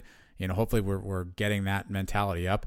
And yeah, the transfer portal is certainly becoming something that we are using more and more, Mike, but I guess you can be lightly concerned, but again, the results haven't necessarily, shown that true yet. So I don't know that I'm uber concerned, but I could see where you'd start looking at this and going, okay, wait a minute, what's going on here? And the top players in Orlando in this area are choosing the Cows over us, or, they're always the very best players are still going to go to Alabama and still going to go to Clemson and those schools, the 5-star guys. But we're losing to recruiting battles to like West Virginia and schools like that. Then that's when I'm concerned. Well, I think, they can have that one kid. I think the thing, though, that you and I have talked about this before is, we think about the transfers coming back to UCF, right? Devad Wilson, Jaden Francois, Deontay Marks, all of them obviously Florida kids. And I think you and I have talked about this before. It'd be great if UCF becomes the team that's in the position to get that guy right out of high school. Right, and not have to go to the transfer portal and have that kid say, hey, I'm not going to try to go to Ole Miss or Florida or Nebraska or Georgia and get that kid right out. I think that's kind of where maybe people are at, is why aren't we getting that kid right out of high school versus having to wait for the portal? That's a fair argument. I mean, there's so many things that go into it, though. Kids want to leave home. Kids want to try something new. It's just these are 17, 16, 18-year-old kids who, you look at Mike Wright, who was all Mr. Pro UCF, and then all of a sudden he wasn't Pro UCF, and then he was Pro Vanderbilt, right? I mean, these are just kids. This is what they do. And so, it's hard to say when you should or shouldn't be concerned, but I definitely can understand that sentiment. And, certainly some of the stuff with recruiting obviously has to kind of bear itself out. We need better bagmen. Let's get some bagmen out there. Maybe Brando Nitro wants to be a bagman. Brando said, the fire Heupel crazies, if they had their way, who would you get to replace Heupel? He says he likes Lebby, but he thinks we should go with somebody with more experience, maybe former coaches. He mentions Mario Verduzco, who is the QB coach at Nebraska now, was obviously our QB coach. I think he's like 70 years old. Maybe he's not the best candidate, but so Mike, let's indulge Brando Nitro. If the fire Heupel people get their wish, where are we going coach-wise? Well, we've kind of talked about this on the show before. To me, the answer is already in the building, and that's Randy Shannon. If you want somebody with experience and you want somebody that can recruit Florida and you want to keep continuity in the program, he checks off all those boxes. And that's if he wants to be a head coach again. If not, you've seen Danny White, the way he does it. The last two hires came out of nowhere. Something exciting, offensive. Remember, Danny White needs to sell tickets too. And he needs somebody with an exciting offense, something that people want to come out and watch. So that's probably where he would go again. Now, if he wanted to hire Shannon to be the head coach and then find somebody like that to be an offensive coordinator, that's another route to do, another way to do it. But I don't think you can get a established big name coach to come in. And who's that? You're not going to get like an Urban Meyer to come to town. And I know people probably wouldn't even want to. I remember some of the things he's pulled in the past. But I don't know. I think it would probably be somebody we never heard of. Yeah, that's Danny's MO, right? We'd go young coordinator type. Some of these guys maybe. I think Graham Harrell's a name you hear a lot. He was a former Texas Tech quarterback. I think he's at USC now as the offensive coordinator. So you'd probably go find one of those guys. But that's the typical Danny White smokescreen, right? Give you a couple of big name guys that you think you're going after, a la Greg Schiano, a la Kevin Sumlin. Then throw in a couple of guys that make you scratch your head, a la Jason Candle, a la Neil Brown, and then land up with some offensive coordinator or school that's putting up 50 points a game. That's probably where Danny's at. So I would just look up schools that are scoring 50 plus right now, and then go figure out who their offensive coordinators are, and those are probably your guys. But I do think it's interesting to think through: could he just elevate Randy to the head coach, and just say, Randy, bring in an offensive guy. You've got the defense on lockdown. Let's just bring in a guy to run the offense, and maybe that becomes the thing. That might be an interesting play as well. Yeah, it seems to make sense. And another thing is when you have a certain type of coach. Usually when they leave, it didn't happen this time. We actually ended up going with the same type of coach. But usually you go from one end of the spectrum to the other. So you go from O'Leary, who's a disciplinarian, to Frost, who's more of a player's coach. So if Heupel leaves or is fired because of lack of discipline on the team, then maybe we find somebody that can put the hammer down on these guys. Maybe we hire O'Leary back and get that. That's never gonna happen. That's never gonna happen. Not a chance. That's gonna happen. Yeah, you know what I'm saying, though. Yeah. You go from one end to the other, and that's the way it is. And maybe right now we're all about offense, and then eventually we'll go back to a defensive-minded coach. But like I said, Danny White needs to sell tickets, and I think that's why his 2 hires have been the way they've been. You need somebody to energize the fan base.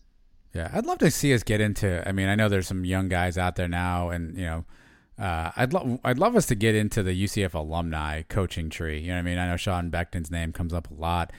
Sean Jefferson we had on the show. He's a wide receivers coach in the NFL right now. Obviously, you have Travis Fisher, who went to UCF. He's the DB coach for Nebraska. It'd be interesting to see if you get any of those guys one of these days. You got Darren Hinshaw as the offensive coordinator at Kentucky in the SEC. He'd be a name you throw in there. There's a bunch of UCF former guys that are coaching now. So probably a bit of a leap, but like Ryan Schneider at Cocoa High right now, could he be a QB coach, offensive coordinator type guy? I mean, it'd be great to get some UCF guys back on the staff, but that's another story for another day. Obviously, Heupel's still with us and hopefully preparing us to go 1-0 this week. He also went to the podium this week where he always goes 1-0, and because of that, it gives Mike and I something to talk about each week, and that's the Josh Heupel translator. And so we're going to do that for you next. He had a couple of comments. No one knows what they mean. We're going to tell you. Stick around. 102nd edition of the Sons of UCF returns right after this.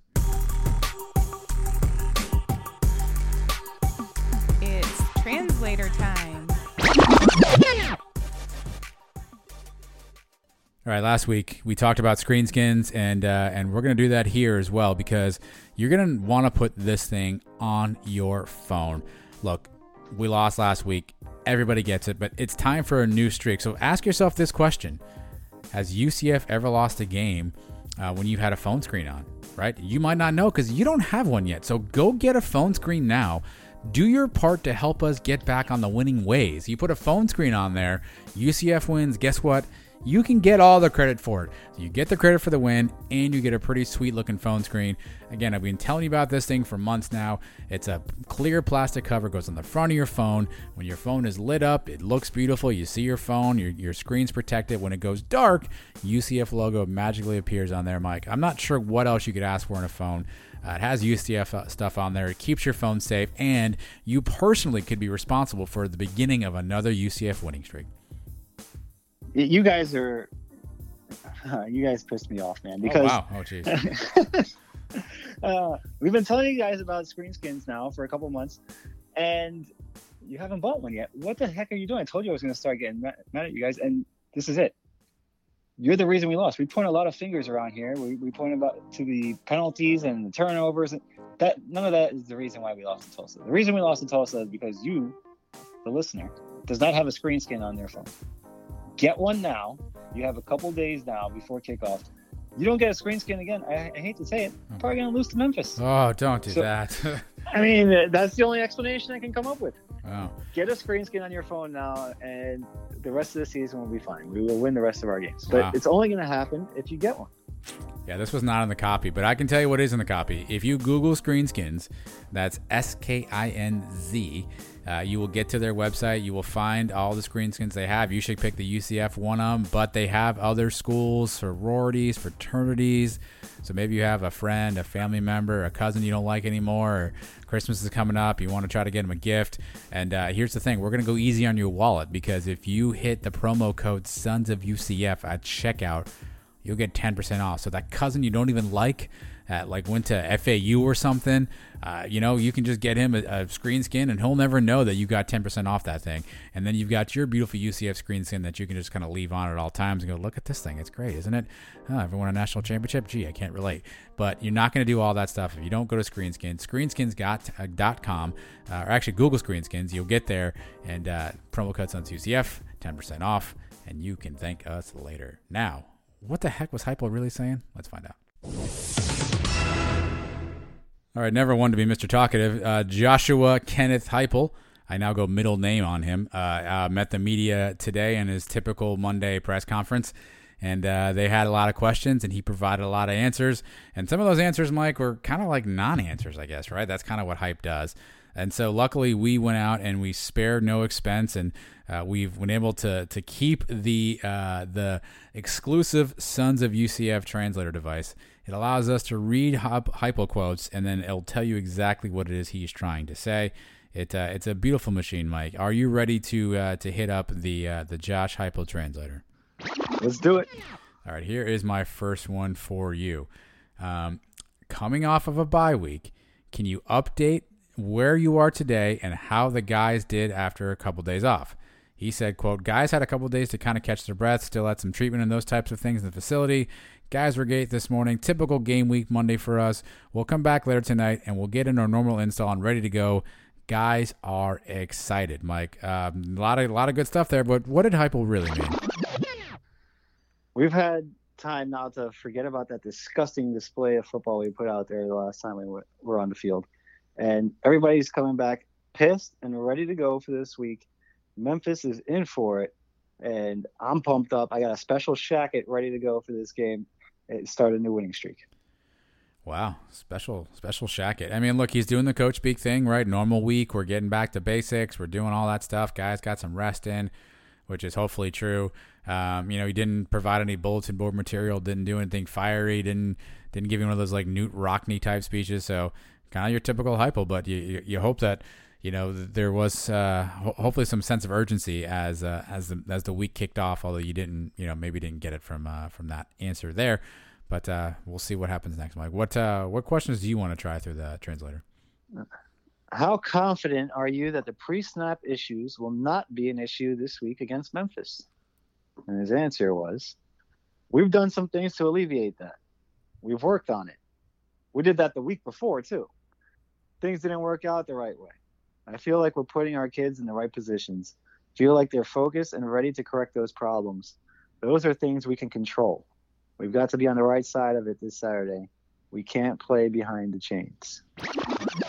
I'm not the least bit confident that we fix these pre-snap things because I haven't had a game to play yet. I've been yelling at these guys for weeks now, and every time I yell and it doesn't seem to get better, I tried to change snap counts and make it easier. That didn't seem to get any better. We're trying to drill this stuff at practice. Yeah, that hasn't really gotten any better. So I'm not really confident at all until we get out there. I have no idea what's going to be. I'm all over Ellerby's ass, trying to get a way for him to get these guys to just stand down. Maybe we got to go a tick slower on our tempo. Maybe Gabriel needs to do something different with his snap counts. I have no idea what the problem is because I've been trying this thing for weeks and weeks and weeks. If I knew what the problem was, don't you think I'd have fixed it by now? Don't you think we wouldn't have gone from 19 to 18 penalties? I would have fixed this thing by now. I'm not the least bit confident, but I'm hoping we just go out and blow these guys' doors off, and you guys won't notice if we have another 8 or 9 or 10 of these things next week. So my goal is put up 50, and you guys won't even talk to me about it. So that's how confident I am. He said we've worked on it, and we did that the week before too. Well, I guess it didn't work. Whatever he tried last week, he doesn't seem confident that it's going to get fixed. And you're right. He just needs to go out and score as many points as possible, so that is not a factor. But even if we did blow these guys out and won this game 45-13, and we still committed 12, 13 penalties, damn right we're still going to bring it up and talk about it because it's so disgusting to watch. It's ugly football, and we're tired of watching it. All right, here's a bit of a long one, but quote, question is, you've got players who aren't used to losing. They've had this bad taste a little bit because of the longer bye week. What have you seen of their attitude? Heupel answered, quote, coaches want to get the bad taste out of their mouth too. I like that our kids aren't accustomed to losing. We have high expectations. There's high expectations on the outside too, but none higher than those inside our building. That's why our players and our staff work as hard as they do. Disappointed in the outcome. At the same time, as a competitor, you've got to move on to the next one. You're only as good as your next one. Doesn't matter if you win or lose the previous game. Our kids have turned the page, learned from the mistakes they've made, and don't make the same mistakes twice. Like, what's that say? Our players are not used to losing. Damn right they're not used to losing. We've only lost 4 or 5 games. Well, what is it, 4 games in the last 2 years? 5 games since I've been here. We're not going to get used to losing. This is a one-time deal this year. Last year we lost 3. This year, this is it. We're cleaning it up starting now. We're only as good as the next game. I'm going to show you guys how good we actually are. All right, you guys are questioning me. You're putting me in the hot seat. I've had enough of this crap. I'm coming out this week and taking care of business. So do you think Hypo really thinks he's got it cleaned up? No. No. But how could he know? How could he know that until he actually goes out and the team actually goes out and shows him that they do it? I don't think any of us believe it. Even if they did it in practice, even if they went out and had a great practice where they didn't commit one false start in practice, I tell you, as soon as it happens one time in the game, it's freaking contagious, and then that's when you start worrying about it. So what do we do? Let's say we start the game off with Memphis and third play of the game, false start, offense, number 75, 5-yard. Like, what do you think Hypo should do? Should we start pulling kids right off the field? Like, I guess, is there anything that you would see him do where you would go, okay, you know what, now he's taking this stuff really seriously, or now he means business? And the only thing he could do is take guys off the field. And it's one thing to take somebody off the field in between series and just send out a different guy on the offensive line. If Matt Lee starts the game with a false start and then he snaps the ball over Dylan Gabriel's head on second down, get somebody else behind at center for third down, and that's it. You're done for the day. That would send a message, I guess. And that's basically the only thing he hasn't done to this point. So I don't know what he can do other than that. Obviously, whatever they're doing in practice is not making a difference. At least it hasn't the last couple of weeks. What if I told you that we could clean up the false start penalties, but we would have to significantly, and by significantly I mean 5 to 7 seconds slower on our offensive tempo, right? So we could clean up penalties. Like, we could go from having 10 false start penalties to 3, but we'd have to be much slower on offense. Would you make that trade? Yeah, sure. 5 to 7 seconds slower is basically where we were at in the Frost era. And we were still moving pretty fast. Yeah. We're moving even faster now than we ever have. I think we're even like 3 seconds faster than we were last year. So, yeah, I'd take that. If it means not shooting yourself in the foot 5 yards every couple plays, definitely I'd take it. So we score in 4 minutes instead of 2, but at least we scored. Because part of me wonders if that's not, a slice of the answer, right? We did blame pie last week, right? If part of the blame pie on why we have false starts is the tempo, I wonder if Hypo is willing to go, okay, let's take this thing down another notch. Let's if somebody asked him that question kind of loosely, he didn't answer it obviously in the press conference, but I wonder if that's an option for him, is to say we should, think about slowing it down. I don't know, but all right. The whole thing is, are we going to be as successful if we slow down? Because the reason we go so fast is we get the defenses off guard, and they're not set yet, and they don't know what the hell is going to happen, and boom, we hit them real quick. So, yeah. Well, because you saw what happened when we went a little slower against Tulsa in the second half, right? I mean, we were milking the clock. We didn't know what we were doing. Like, we were trying to read defenses 19 different times, and you saw that the operation, as they call it, just got out of sync and out of whack. So it's a trade-off. It's a risk-reward. And I wonder, the speed of the offense has been Hypo's. That's his claim to fame. That's his hallmark. That's his thing. So you got to wonder, is he, will be stubborn enough to ever change that? But I guess slowing down didn't stop the penalties. That was for sure. That is true. And maybe that makes it worse, right? Maybe they're so used to that tempo. That's what they need. Who the heck knows? All right, last one. What do you got? UCF has won 13 games in a row against Memphis. The past few years, Memphis has lost some heartbreaking games to UCF. A lot of their players have talked about that in recent days, how they're fired up to beat UCF. Is that something you bring up? That this is a team that's really going to be gunning for UCF? And his answer is, I think you realize that you're going to get everybody's best shot every Saturday. That's how you need to prepare as a competitor. This morning I talked about the 4 previous matchups, how the games unfolded. You've got to be willing to play from ahead or play from behind. Just play each play independently. If it's going really good in a competitive environment like this, you keep your foot on the pedal. If it's not going good, settle down. All 11 operate collectively together as one unit. Settle down and do your job. These games have been wide open. got to be willing to go in there and compete with everything you've got and play for 60 minutes. I expect it will be a 60-minute ball game.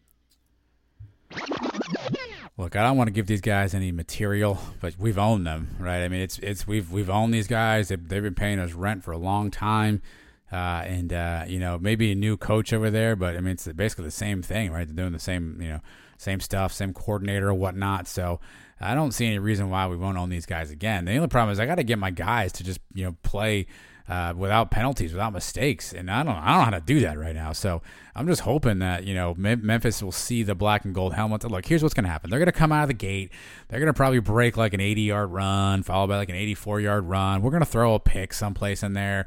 I like us down about 21-10 at halftime or whatever, something like that. And then the second half, we'll turn it on. Memphis gets scared. They see UCF helmets. And we'll that's what I'm hoping on. That's what I'm planning on is we'll just turn it on in the second half. Everything will be fine. You guys will come in here and yell at me next week, and it'll be all good. But we own these guys. So short of us committing another 20 penalties, I feel good about it. But I also feel good we might commit 20 penalties. So look, George O'Leary never lost to these guys. Scott Frost didn't lose to these guys. And I'll be damned if I'm going to lose to them. Jim McDowell is the only coach that lost to him.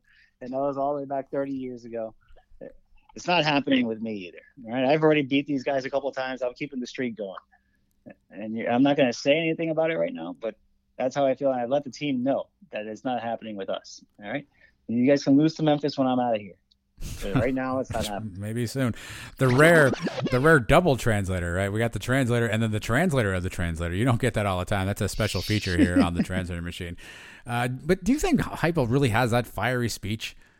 You know what I mean? Like, yeah. I don't know. Like, I have no idea. Obviously, I played some remedial high school sports, right? And we never had any of these high level games or whatnot, right?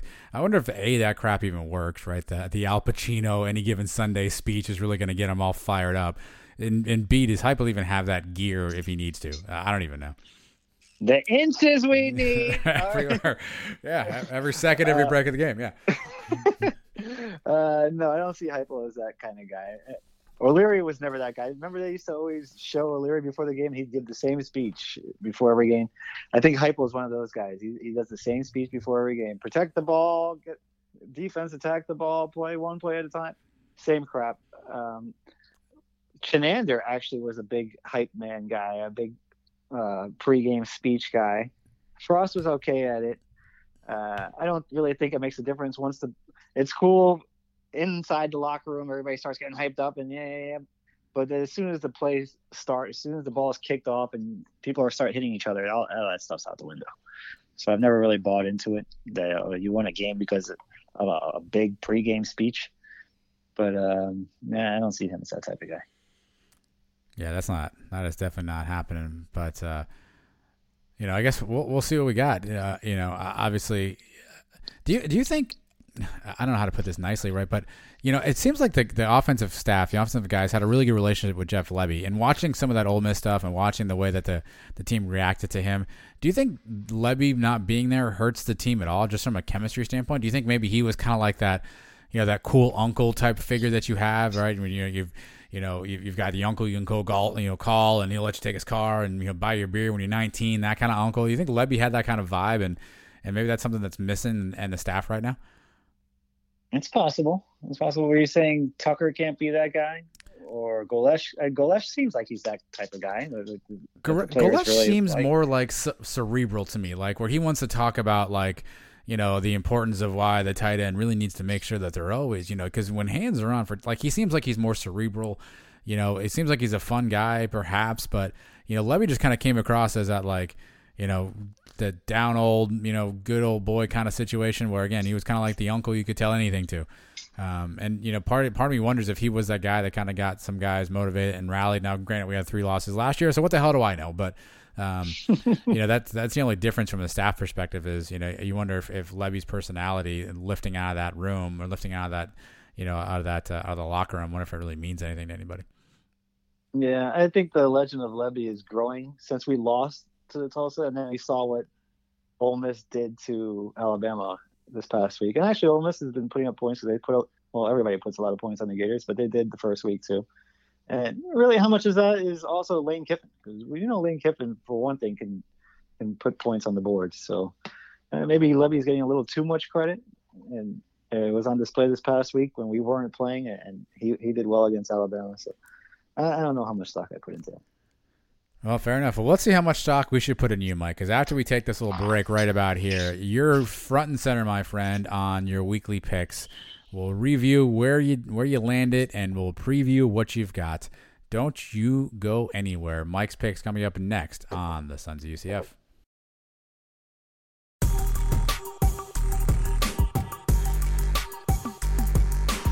Mike versus everybody. All right, he is back. The prognostication segment of the show features UCF Mike. He knows a lot about picks, I guess. Maybe he does. I don't know. I don't know if he does any research. This is like a really private thing that Mike is secretly really good at. I don't know if he spent a lot of time working at this stuff. I don't really know.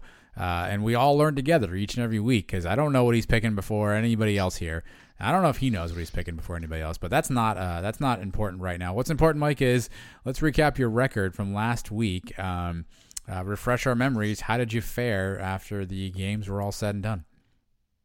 This is a trend now. Another winning week from UCF Mike. 2-1 last week. Got off to a slow start on the Thursday night game. I had Houston and Tulane. I took Tulane with the points. Houston ended up covering that. They won by about 18 points. But I bounced right back and won the next two. I had Navy getting points against Temple. Navy won that game outright. And I had East Carolina covering against the Cows. The Cows were favored in that game by 4.5 points. And East Carolina blew their doors off, so I won that one easy. So on the show, I am 7-5-2, which is pretty good. And in the pool tracker, there were only 2 games to pick from. I went 1-1 in that last week, and I'm still in first place. So I believe I'm 18-11 in that.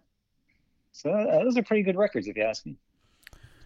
And we did. I asked you the question, so I'm glad you had the response. So that means that how many games you got? You got 2. We got 3 this week. I got 3. We got 3 more games. All right, we got 3 more games. So where are we heading? What do you got on your mind?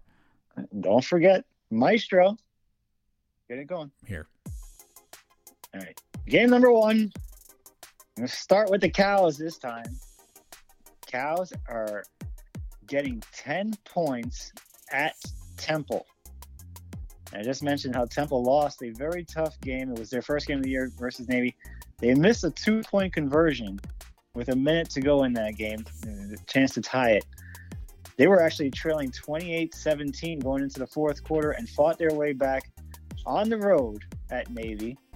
And this game coming up against the Cows will be their first home game of the year. The Cows are worse than I think we even thought. We mentioned they beat Citadel. I still don't even know how they beat the Citadel because since then they've just been a complete disaster. They lost 44-24 against East Carolina, who has just looked horrid. We saw what we did to them. We saw what Georgia State did to them. Holton Ahlers looked like a Heisman candidate against these guys. 3 touchdowns. And that was the Cows playing at home. This week, the Cows are going on the road. They're a dead team walking. I mentioned snowball effect while talking about false starts. Well, this is what happens when bad teams. Snowball effect. They got destroyed against Notre Dame. They got beat up against Cincinnati. They got destroyed against East Carolina. It's just going to get worse from here on out with the Cows. Temple wins. Temple wins big, 41-17. Lay the 10 points. Lay 20 points if you want. Temple is going to destroy these guys. Yeah, the Cows are like a tire fire inside of a dumpster fire inside of a burning building. I mean, they just can't get any worse. Yeah, I love to see it. Because when that game comes around at the end of the year, we talk about how this season's going right now. It could end beautifully. This season has the potential to end with us beating a top-ranked Cincinnati team, destroying the Cows like we've been calling for years now, and then winning the conference championship game. That'd be a hell of a 3-game stretch there at the end of the season. So, and with the Cows debacle right in the middle and a little sandwich action there, that'd be great. All right. Cows go down as always. What's next? All right. Game number 2. Navy is a 2-point favorite at East Carolina. The midshipmen, like I just mentioned, won a thriller over Temple last week. And we've seen them already this year come back versus Tulane early in the season. They find ways to win these close games. They've won a 3-point game at Tulane and won a 2-point game at Temple. They've been very up and down, yes. Their losses have been ugly. They got blown out by BYU and they got beat up by Air Force. But those are 2 pretty good teams. East Carolina is not a good team. And don't let that game against the Cows last week fool you. They're not good. We saw what they are. Navy is the tougher of the 2 teams. You know what? The game's in East Carolina. It's a 12 noon start. Maybe the Pirates jump off to a quick start and they put up a couple points early. But like I said, Navy pulls it out at the end. They have to win by at least 2. I say they win by 4. I say something 27-23. Navy comes out of Greenville with another win. Okay. All right. Game number 3. Oh, boy. The biggest game in the AAC this week. And it's not UCF Memphis. What? I'm sorry. I don't want to pick the UCF game. I've jinxed us the last 2 games. I picked us to cover against East Carolina, and we blew that one late. And I picked us to blow out Tulsa, and we couldn't do that either. So I'm not picking the UCF game this week.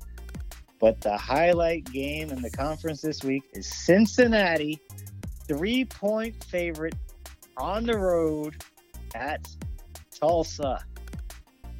Bearcats are 3-0. They're ranked number 8. You know the 3 teams they've beaten to get that number 8 ranking? Austin Peay, Army, and the Cows. Let's go, P. I mean, we've talked about Cincinnati. I don't believe they're that good. They're getting a lot of hype. Austin Peay, Army, and the Cows, and they got up to number 8. Boy, where would we be? Both of these teams are coming off a bye. We know Tulsa coming off the big win against us. Tulsa wins this game. They can cruise into November. Because after this game, they've got the Cows and the Pirates, the next 2. They'll be in the driver's seat to go to the conference championship game, Tulsa. As crazy as that sounds. They played Oklahoma State very tough, which now looks like a pretty good game. Oklahoma State is a top-ranked team. These guys held them to 16 points. We know what they did to us last week. This game is in Tulsa. I know how hard it is for us to win in Tulsa. I don't know what Cincinnati's history is there, but this is Tulsa's first home game of the year. I'm going to give them some credit here. I think the Golden Hurricane might actually be for real. Maybe our loss is not as bad as we think. And I think Tulsa pulls the upset and wins outright. Give me the 3 points. I think Tulsa wins by 3. 34-31. Cincinnati is a fraud that is going to get exposed starting now with Tulsa. Wow. Well, that's a lot to unpack here. So Tulsa winning, does that help us or does that hurt us? All right, I think this can go either way. Because if Tulsa wins out, obviously, they got the 1 spot. Then the whole other thing comes that we need help from SMU to lose a game or 2. We need Tulsa to lose 2 games, basically, for us to pass them. So I don't know if we're better off just having them win out and then go after the other spot, or what are the 2 games they're going to lose? Because if they may lose this one to Cincinnati, right? But I just told you they got the Cows and the Pirates coming up after that. They have a head-to-head with SMU. So I guess the loser of that game we could jump ahead of. I don't know what we need. I guess it's, you want to look at Cincinnati. We want Cincinnati to be undefeated when they come to town in Orlando. That's our best shot.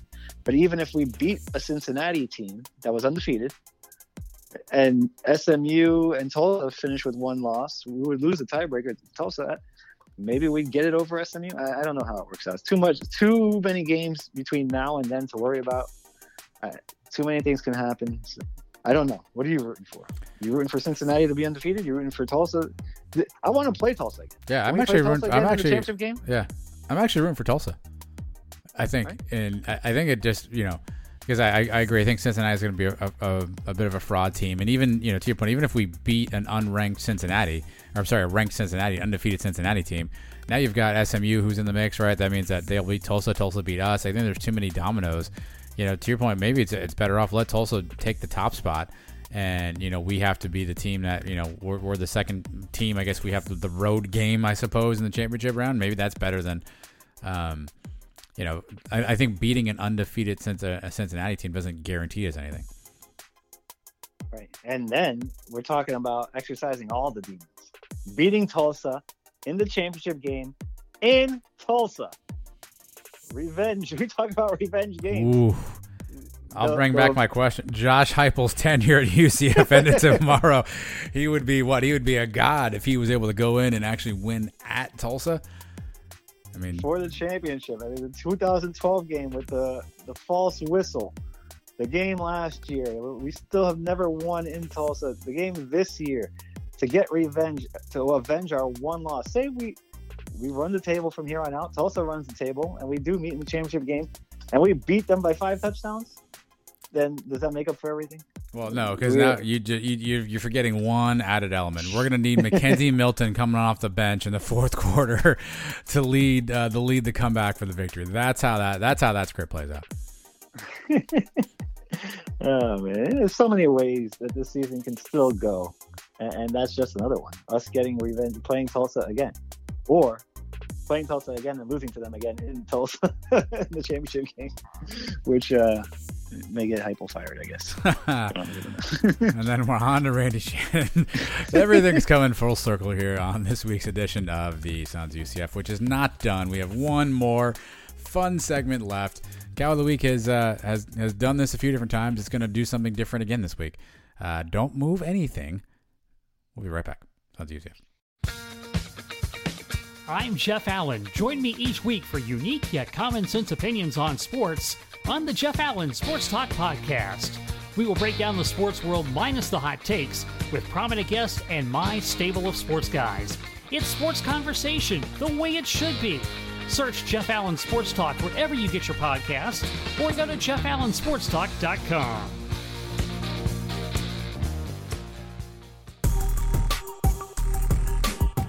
This is UCF Athletic Director Danny White, and if you don't want to be the cow of the week, you need to listen to Adam and Mike on the Sons of UCF. Charge on, go Knights! Mike and I didn't do much by way of planning for the show this week, so you know what? We're gonna mix in a little rousing game of cow or no cow. We haven't played this game in quite some time, Mike, and so I've got just a couple of statements here, a couple of people, a couple of things here. I think I got like 8 of these here laying out, and you get to tell me if these things in your mind are cow or if they're no cow. It's pretty simple. I think you can get this under control. It's been a long time. Have you missed cow or no cow? Yeah, I have missed it because I told you I never know who to pick for cow of the week, even though I requested cow or no cow this week for this very reason because I didn't want to do any work. But there was an easy one sitting there, I guess, Dan Mullen for calling for a packed swamp and blaming the loss basically because Texas A&M had too many fans. So that would have probably been the way I went. But let's do the cow or no cow. That's always a fun game. All right, here we go. Here's the first one. Ready? The guy who says "Roll Tide" after everything. Cow. Yeah. Obviously, just because one, we hate Alabama, and yeah, to say it after everything. What's the point of that? We don't say charge on for everything, right? Yeah, that's how that works up that way, right? It's like, hey, you want to go to the store? Yeah, sure do. Roll Tide. Like that's how that works. Like it's not just like charge on when you see somebody in the. I was at Target the other day and I saw some guy walking around with a UCF shirt on and embarrasses the heck out of my daughter every time I do it. So like he walked past and I hit him with a "Go Knights" and he hit me with a "Charge on." So it was great. But I don't say Roll Tide. I'm like, hey Mike, you want to do the show this week? Charge on. Like that's not how that works. Maybe it should be. That would be annoying if we did that though, right? Yeah, I seem to end a lot of my tweets with a charge on. In real life, I don't actually say it that much. And I'm not really even used to replying with the charge on when somebody hits me with the "Go Knights." I usually give them like a fist bump, like, yeah, that's right. I forget all about it. So. Well, I'm confused because the hashtags and everything that's coming out on Twitter, it's usually GKCO, Go Knights Charge On, right? Uh-huh. In both of the rejoins that we have from Heupel and Danny White, they say it backwards. They say that's my fault. Charge on, go Knights. Yeah, that's your fault. I printed it out. Yeah, I wrote it out for them that way when I told them to read it. So so you think they couldn't modify the script on the fly, or? I don't know. I'll take the blame for that one. Okay. And so you're cow of the week? Yeah, I guess they could have done it the way they wanted to, but they probably just wanted to get me out of their faces as fast as possible, and they said, "Let me read this however this guy told me," and got done with it. Okay. I learned. I don't think I even knew that. So we learned something new this week on the that was episode 35, I think, 34. So now, again, not that any of you can hear that anymore. By the way, that was like almost 2 years ago. Wow, all right. A little revelation on the show for those of you who heard that episode, and those of you who haven't one day. We might bring those back. I think I've done this one before on Cow or No Cow. So stop me if I have. Not putting your shopping cart in the designated shopping cart corral. Yeah, you cow or no cow? Yeah, we've done this. I told you, if it's within a couple spaces from me, I put it in there every time. If I have to go around to another aisle or something, no, I leave it out. There are kids that work at Publix that love to just get out of the store and go collect shopping carts. I know because I one summer worked at Winn-Dixie, and I didn't mind. I got to get out of the store for 30 minutes. There you go. Yeah, I'm out there. I'm collecting shopping carts, and nobody knows what the heck you're doing. You're walking around killing time. So it gives the kids that work there something to do. So that's neither cow or nor no cow. No, where do I go? No, so it's no cow. No cow. Okay, I won't hit the button. If you leave it out, whatever. Okay. Go ahead. Having the read receipt off on your iPhone messages. So, when you send a message, some people have it on there where it tells you that they read the message. So not having that feature on your phone, is that cow or no cow? Oh, I don't think I have anybody where I know that they've read my message. Is that something I have to turn on to know whether other people read my stuff, or that's something that they have to have They turn on. So you control whether or not others know if you read the message, but everybody has to control their own. I'll say no cow. Okay. Because I don't even know if I do it myself. I don't believe you are one. I think you were just a delivered guy. I don't think I get a notification that you've read it. But I get in trouble. So both my wife and my daughter have their read receipts on, and I don't. And so my daughter will send me a text message, and I won't respond for whatever minute, or maybe I'm on the phone or something. I don't know. And she gets very upset that I don't have the read receipt on because she wants to know if I got the message or not. And I always say, Addison, once I got the message, I'll respond back to you. If I didn't respond back to you, then I just haven't seen the message yet. So I get yelled at every day for not having my read receipt on. So now I turn it on. I don't turn it on just out of spite. But apparently, it's some people really live and die by this read receipt thing. Yeah, I could see her point, kind of. With your kids, it's one thing. With my wife, she'll just keep texting me nonstop until I actually do respond to something. Sometimes you don't want people to know that. I know, that's the thing. Right? So maybe someone's texting you that you don't want to respond to, right? Maybe it's that crazy uncle you had, or that's maybe if you're a young lady or a young man, you went out to the club the night before, you met somebody, and now they're texting you the next day, and you don't even remember who the hell they were, and you don't want them to know you read it. So it could be a dangerous situation there. So I'm a fan of leaving it off. I don't really need to have it on, but apparently it's a thing. Who knew? You have a job. I have a job. A lot of people out there have jobs, hopefully. And one of the big things you get with jobs is people send emails. So a person who starts the email off like this, ready? I hope this email finds you well. Person who starts an email like that, cow or no cow? Cow. Yes. Find a different way to start. Yes. That's just filler or whatever it is. I mean, how else is the email going to find you? Well, if you're not well, odds are you probably didn't get the email. And there's variations of it, like, hey, hope all is well. Hey, long time no see. Everyone's got that filler message. And I get maybe there's some business pitches that you want to do and you want to try to be super nice and friendly or whatever. But no email has ever found me well. Because if you're sending me an email, you probably either A, want to try to sell me something, B, you need something from me, C, you're trying to tell me something that I didn't do correctly. I don't think an email has ever really found me well, unless it's somebody who wants to sponsor the show or somebody who wants to come on the show. Other than that, does an email really ever find anybody well? I don't know. But the whole "hope you're doing well" opening, I'm guilty of using that. But usually, you kind of make that into the compliment sandwich where you say something nice at the beginning, and you don't know what to say, and then you hit them with whatever the problem is, and then you finish it up with thanks, and I look forward to your response, kind of deal. Yeah. The hope all is well I think I use that one a lot. I don't hope the email finds you well. It's hope all is well. But I also don't know what I would do if it's not well. So it's a really tough spot in an email. So I'm glad we agree on that. Here's the next one. People who always want to play devil's advocate, cow or no cow? Cow. If you always want to be devil's advocate, that means you just want to be a pain in the ass. Yeah. Yeah, I got a guy at my work who's just like, well, not to play devil's advocate. Well, you're going to play devil's advocate. Do I need you to keep playing Just tell me this is your opinion. You don't need to dress it up with I feel like people use it as a cover, right? So it means they really disagree with you, but they don't want to be like, Mike, I disagree with what you just said. So just to play devil's advocate for a second, right? I mean, why are we advocating for the devil? Hey, I don't understand these things. I feel like devil's advocate is it's a cow move. Yeah. Just come out and say, I don't agree with you. Whatever it is, but yeah.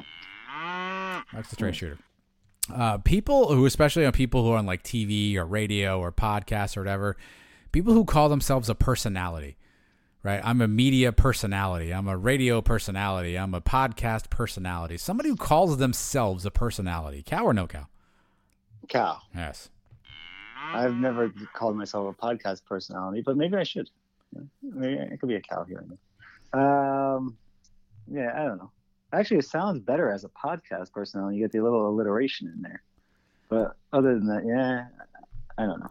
What does that mean, if you're though? saying, I don't know. It was just Thanks for your analysis. And that's why you're a podcast personality. I have a job doing a radio show. I guess not a job for us. If you have to say you're a personality, you probably lack actual personality. Right? Oh, wow. That's deep. Okay, let's move on from this. Ready? Wheat thins.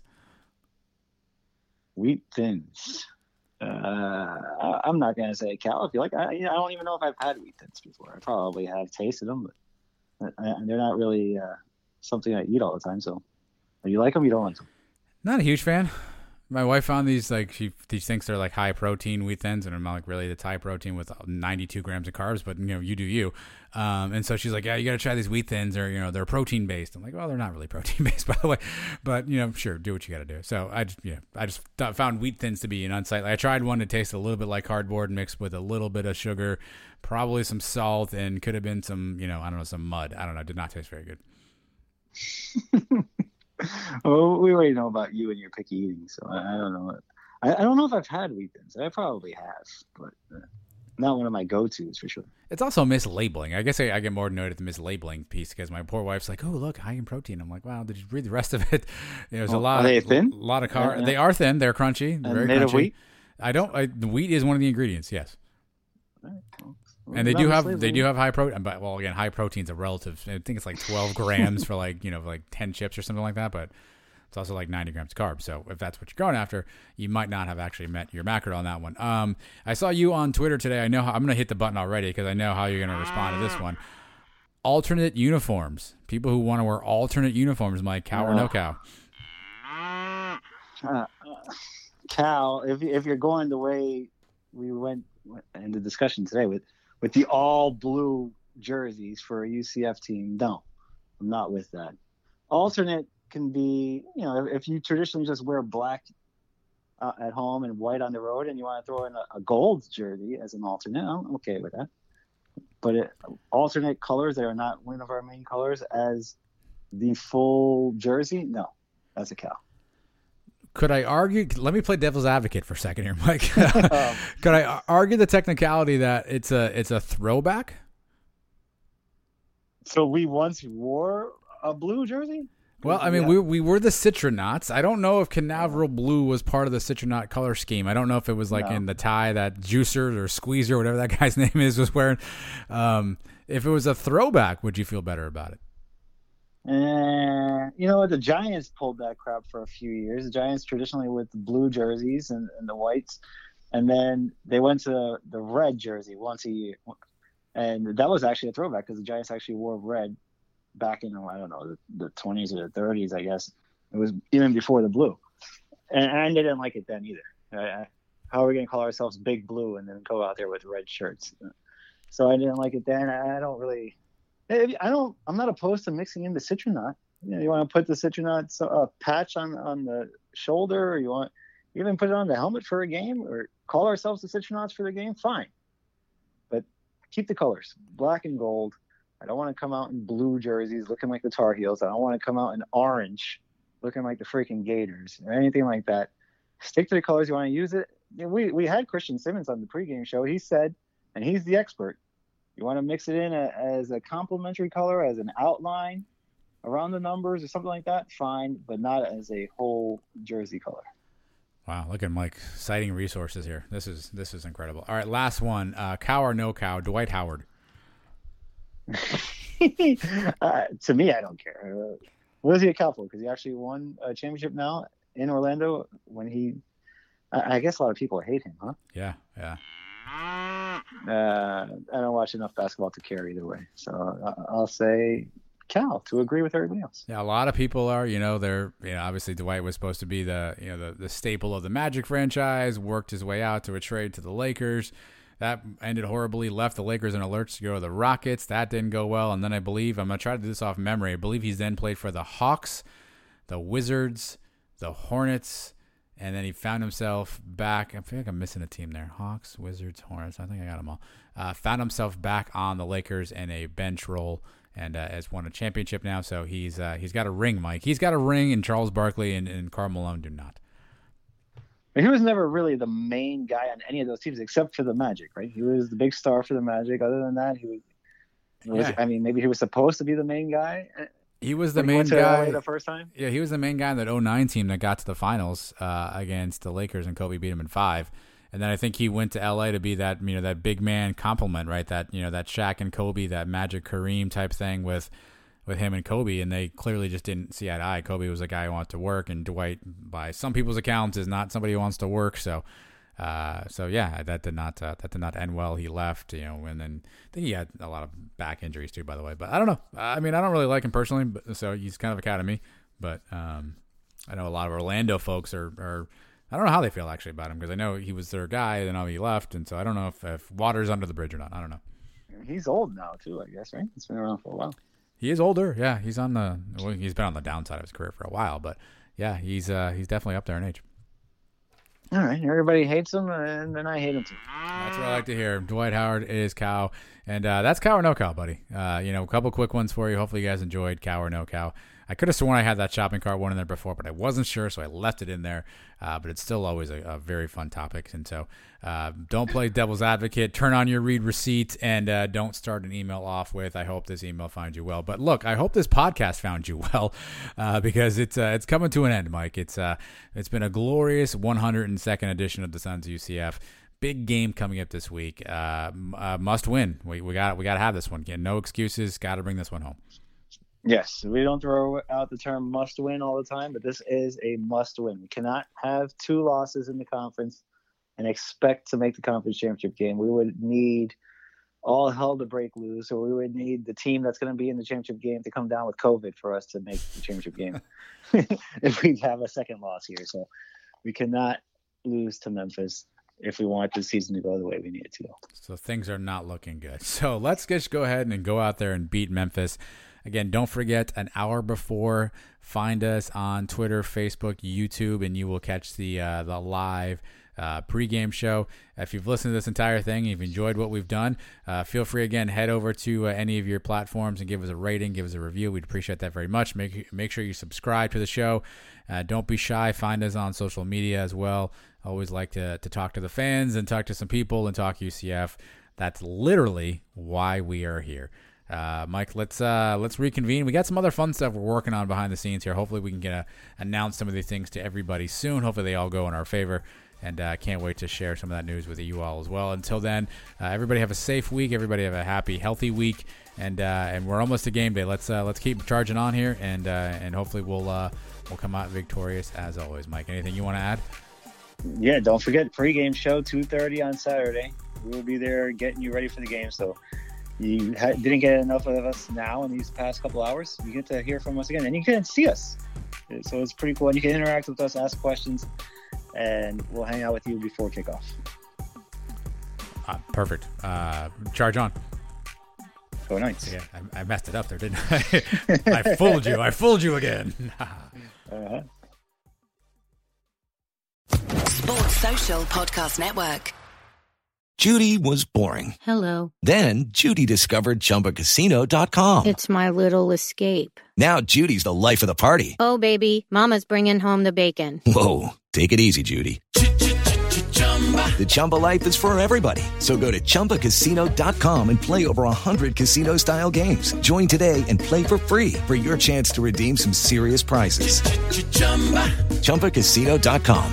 No purchase necessary. Void where prohibited by law. 18+ terms and conditions apply. See website for details.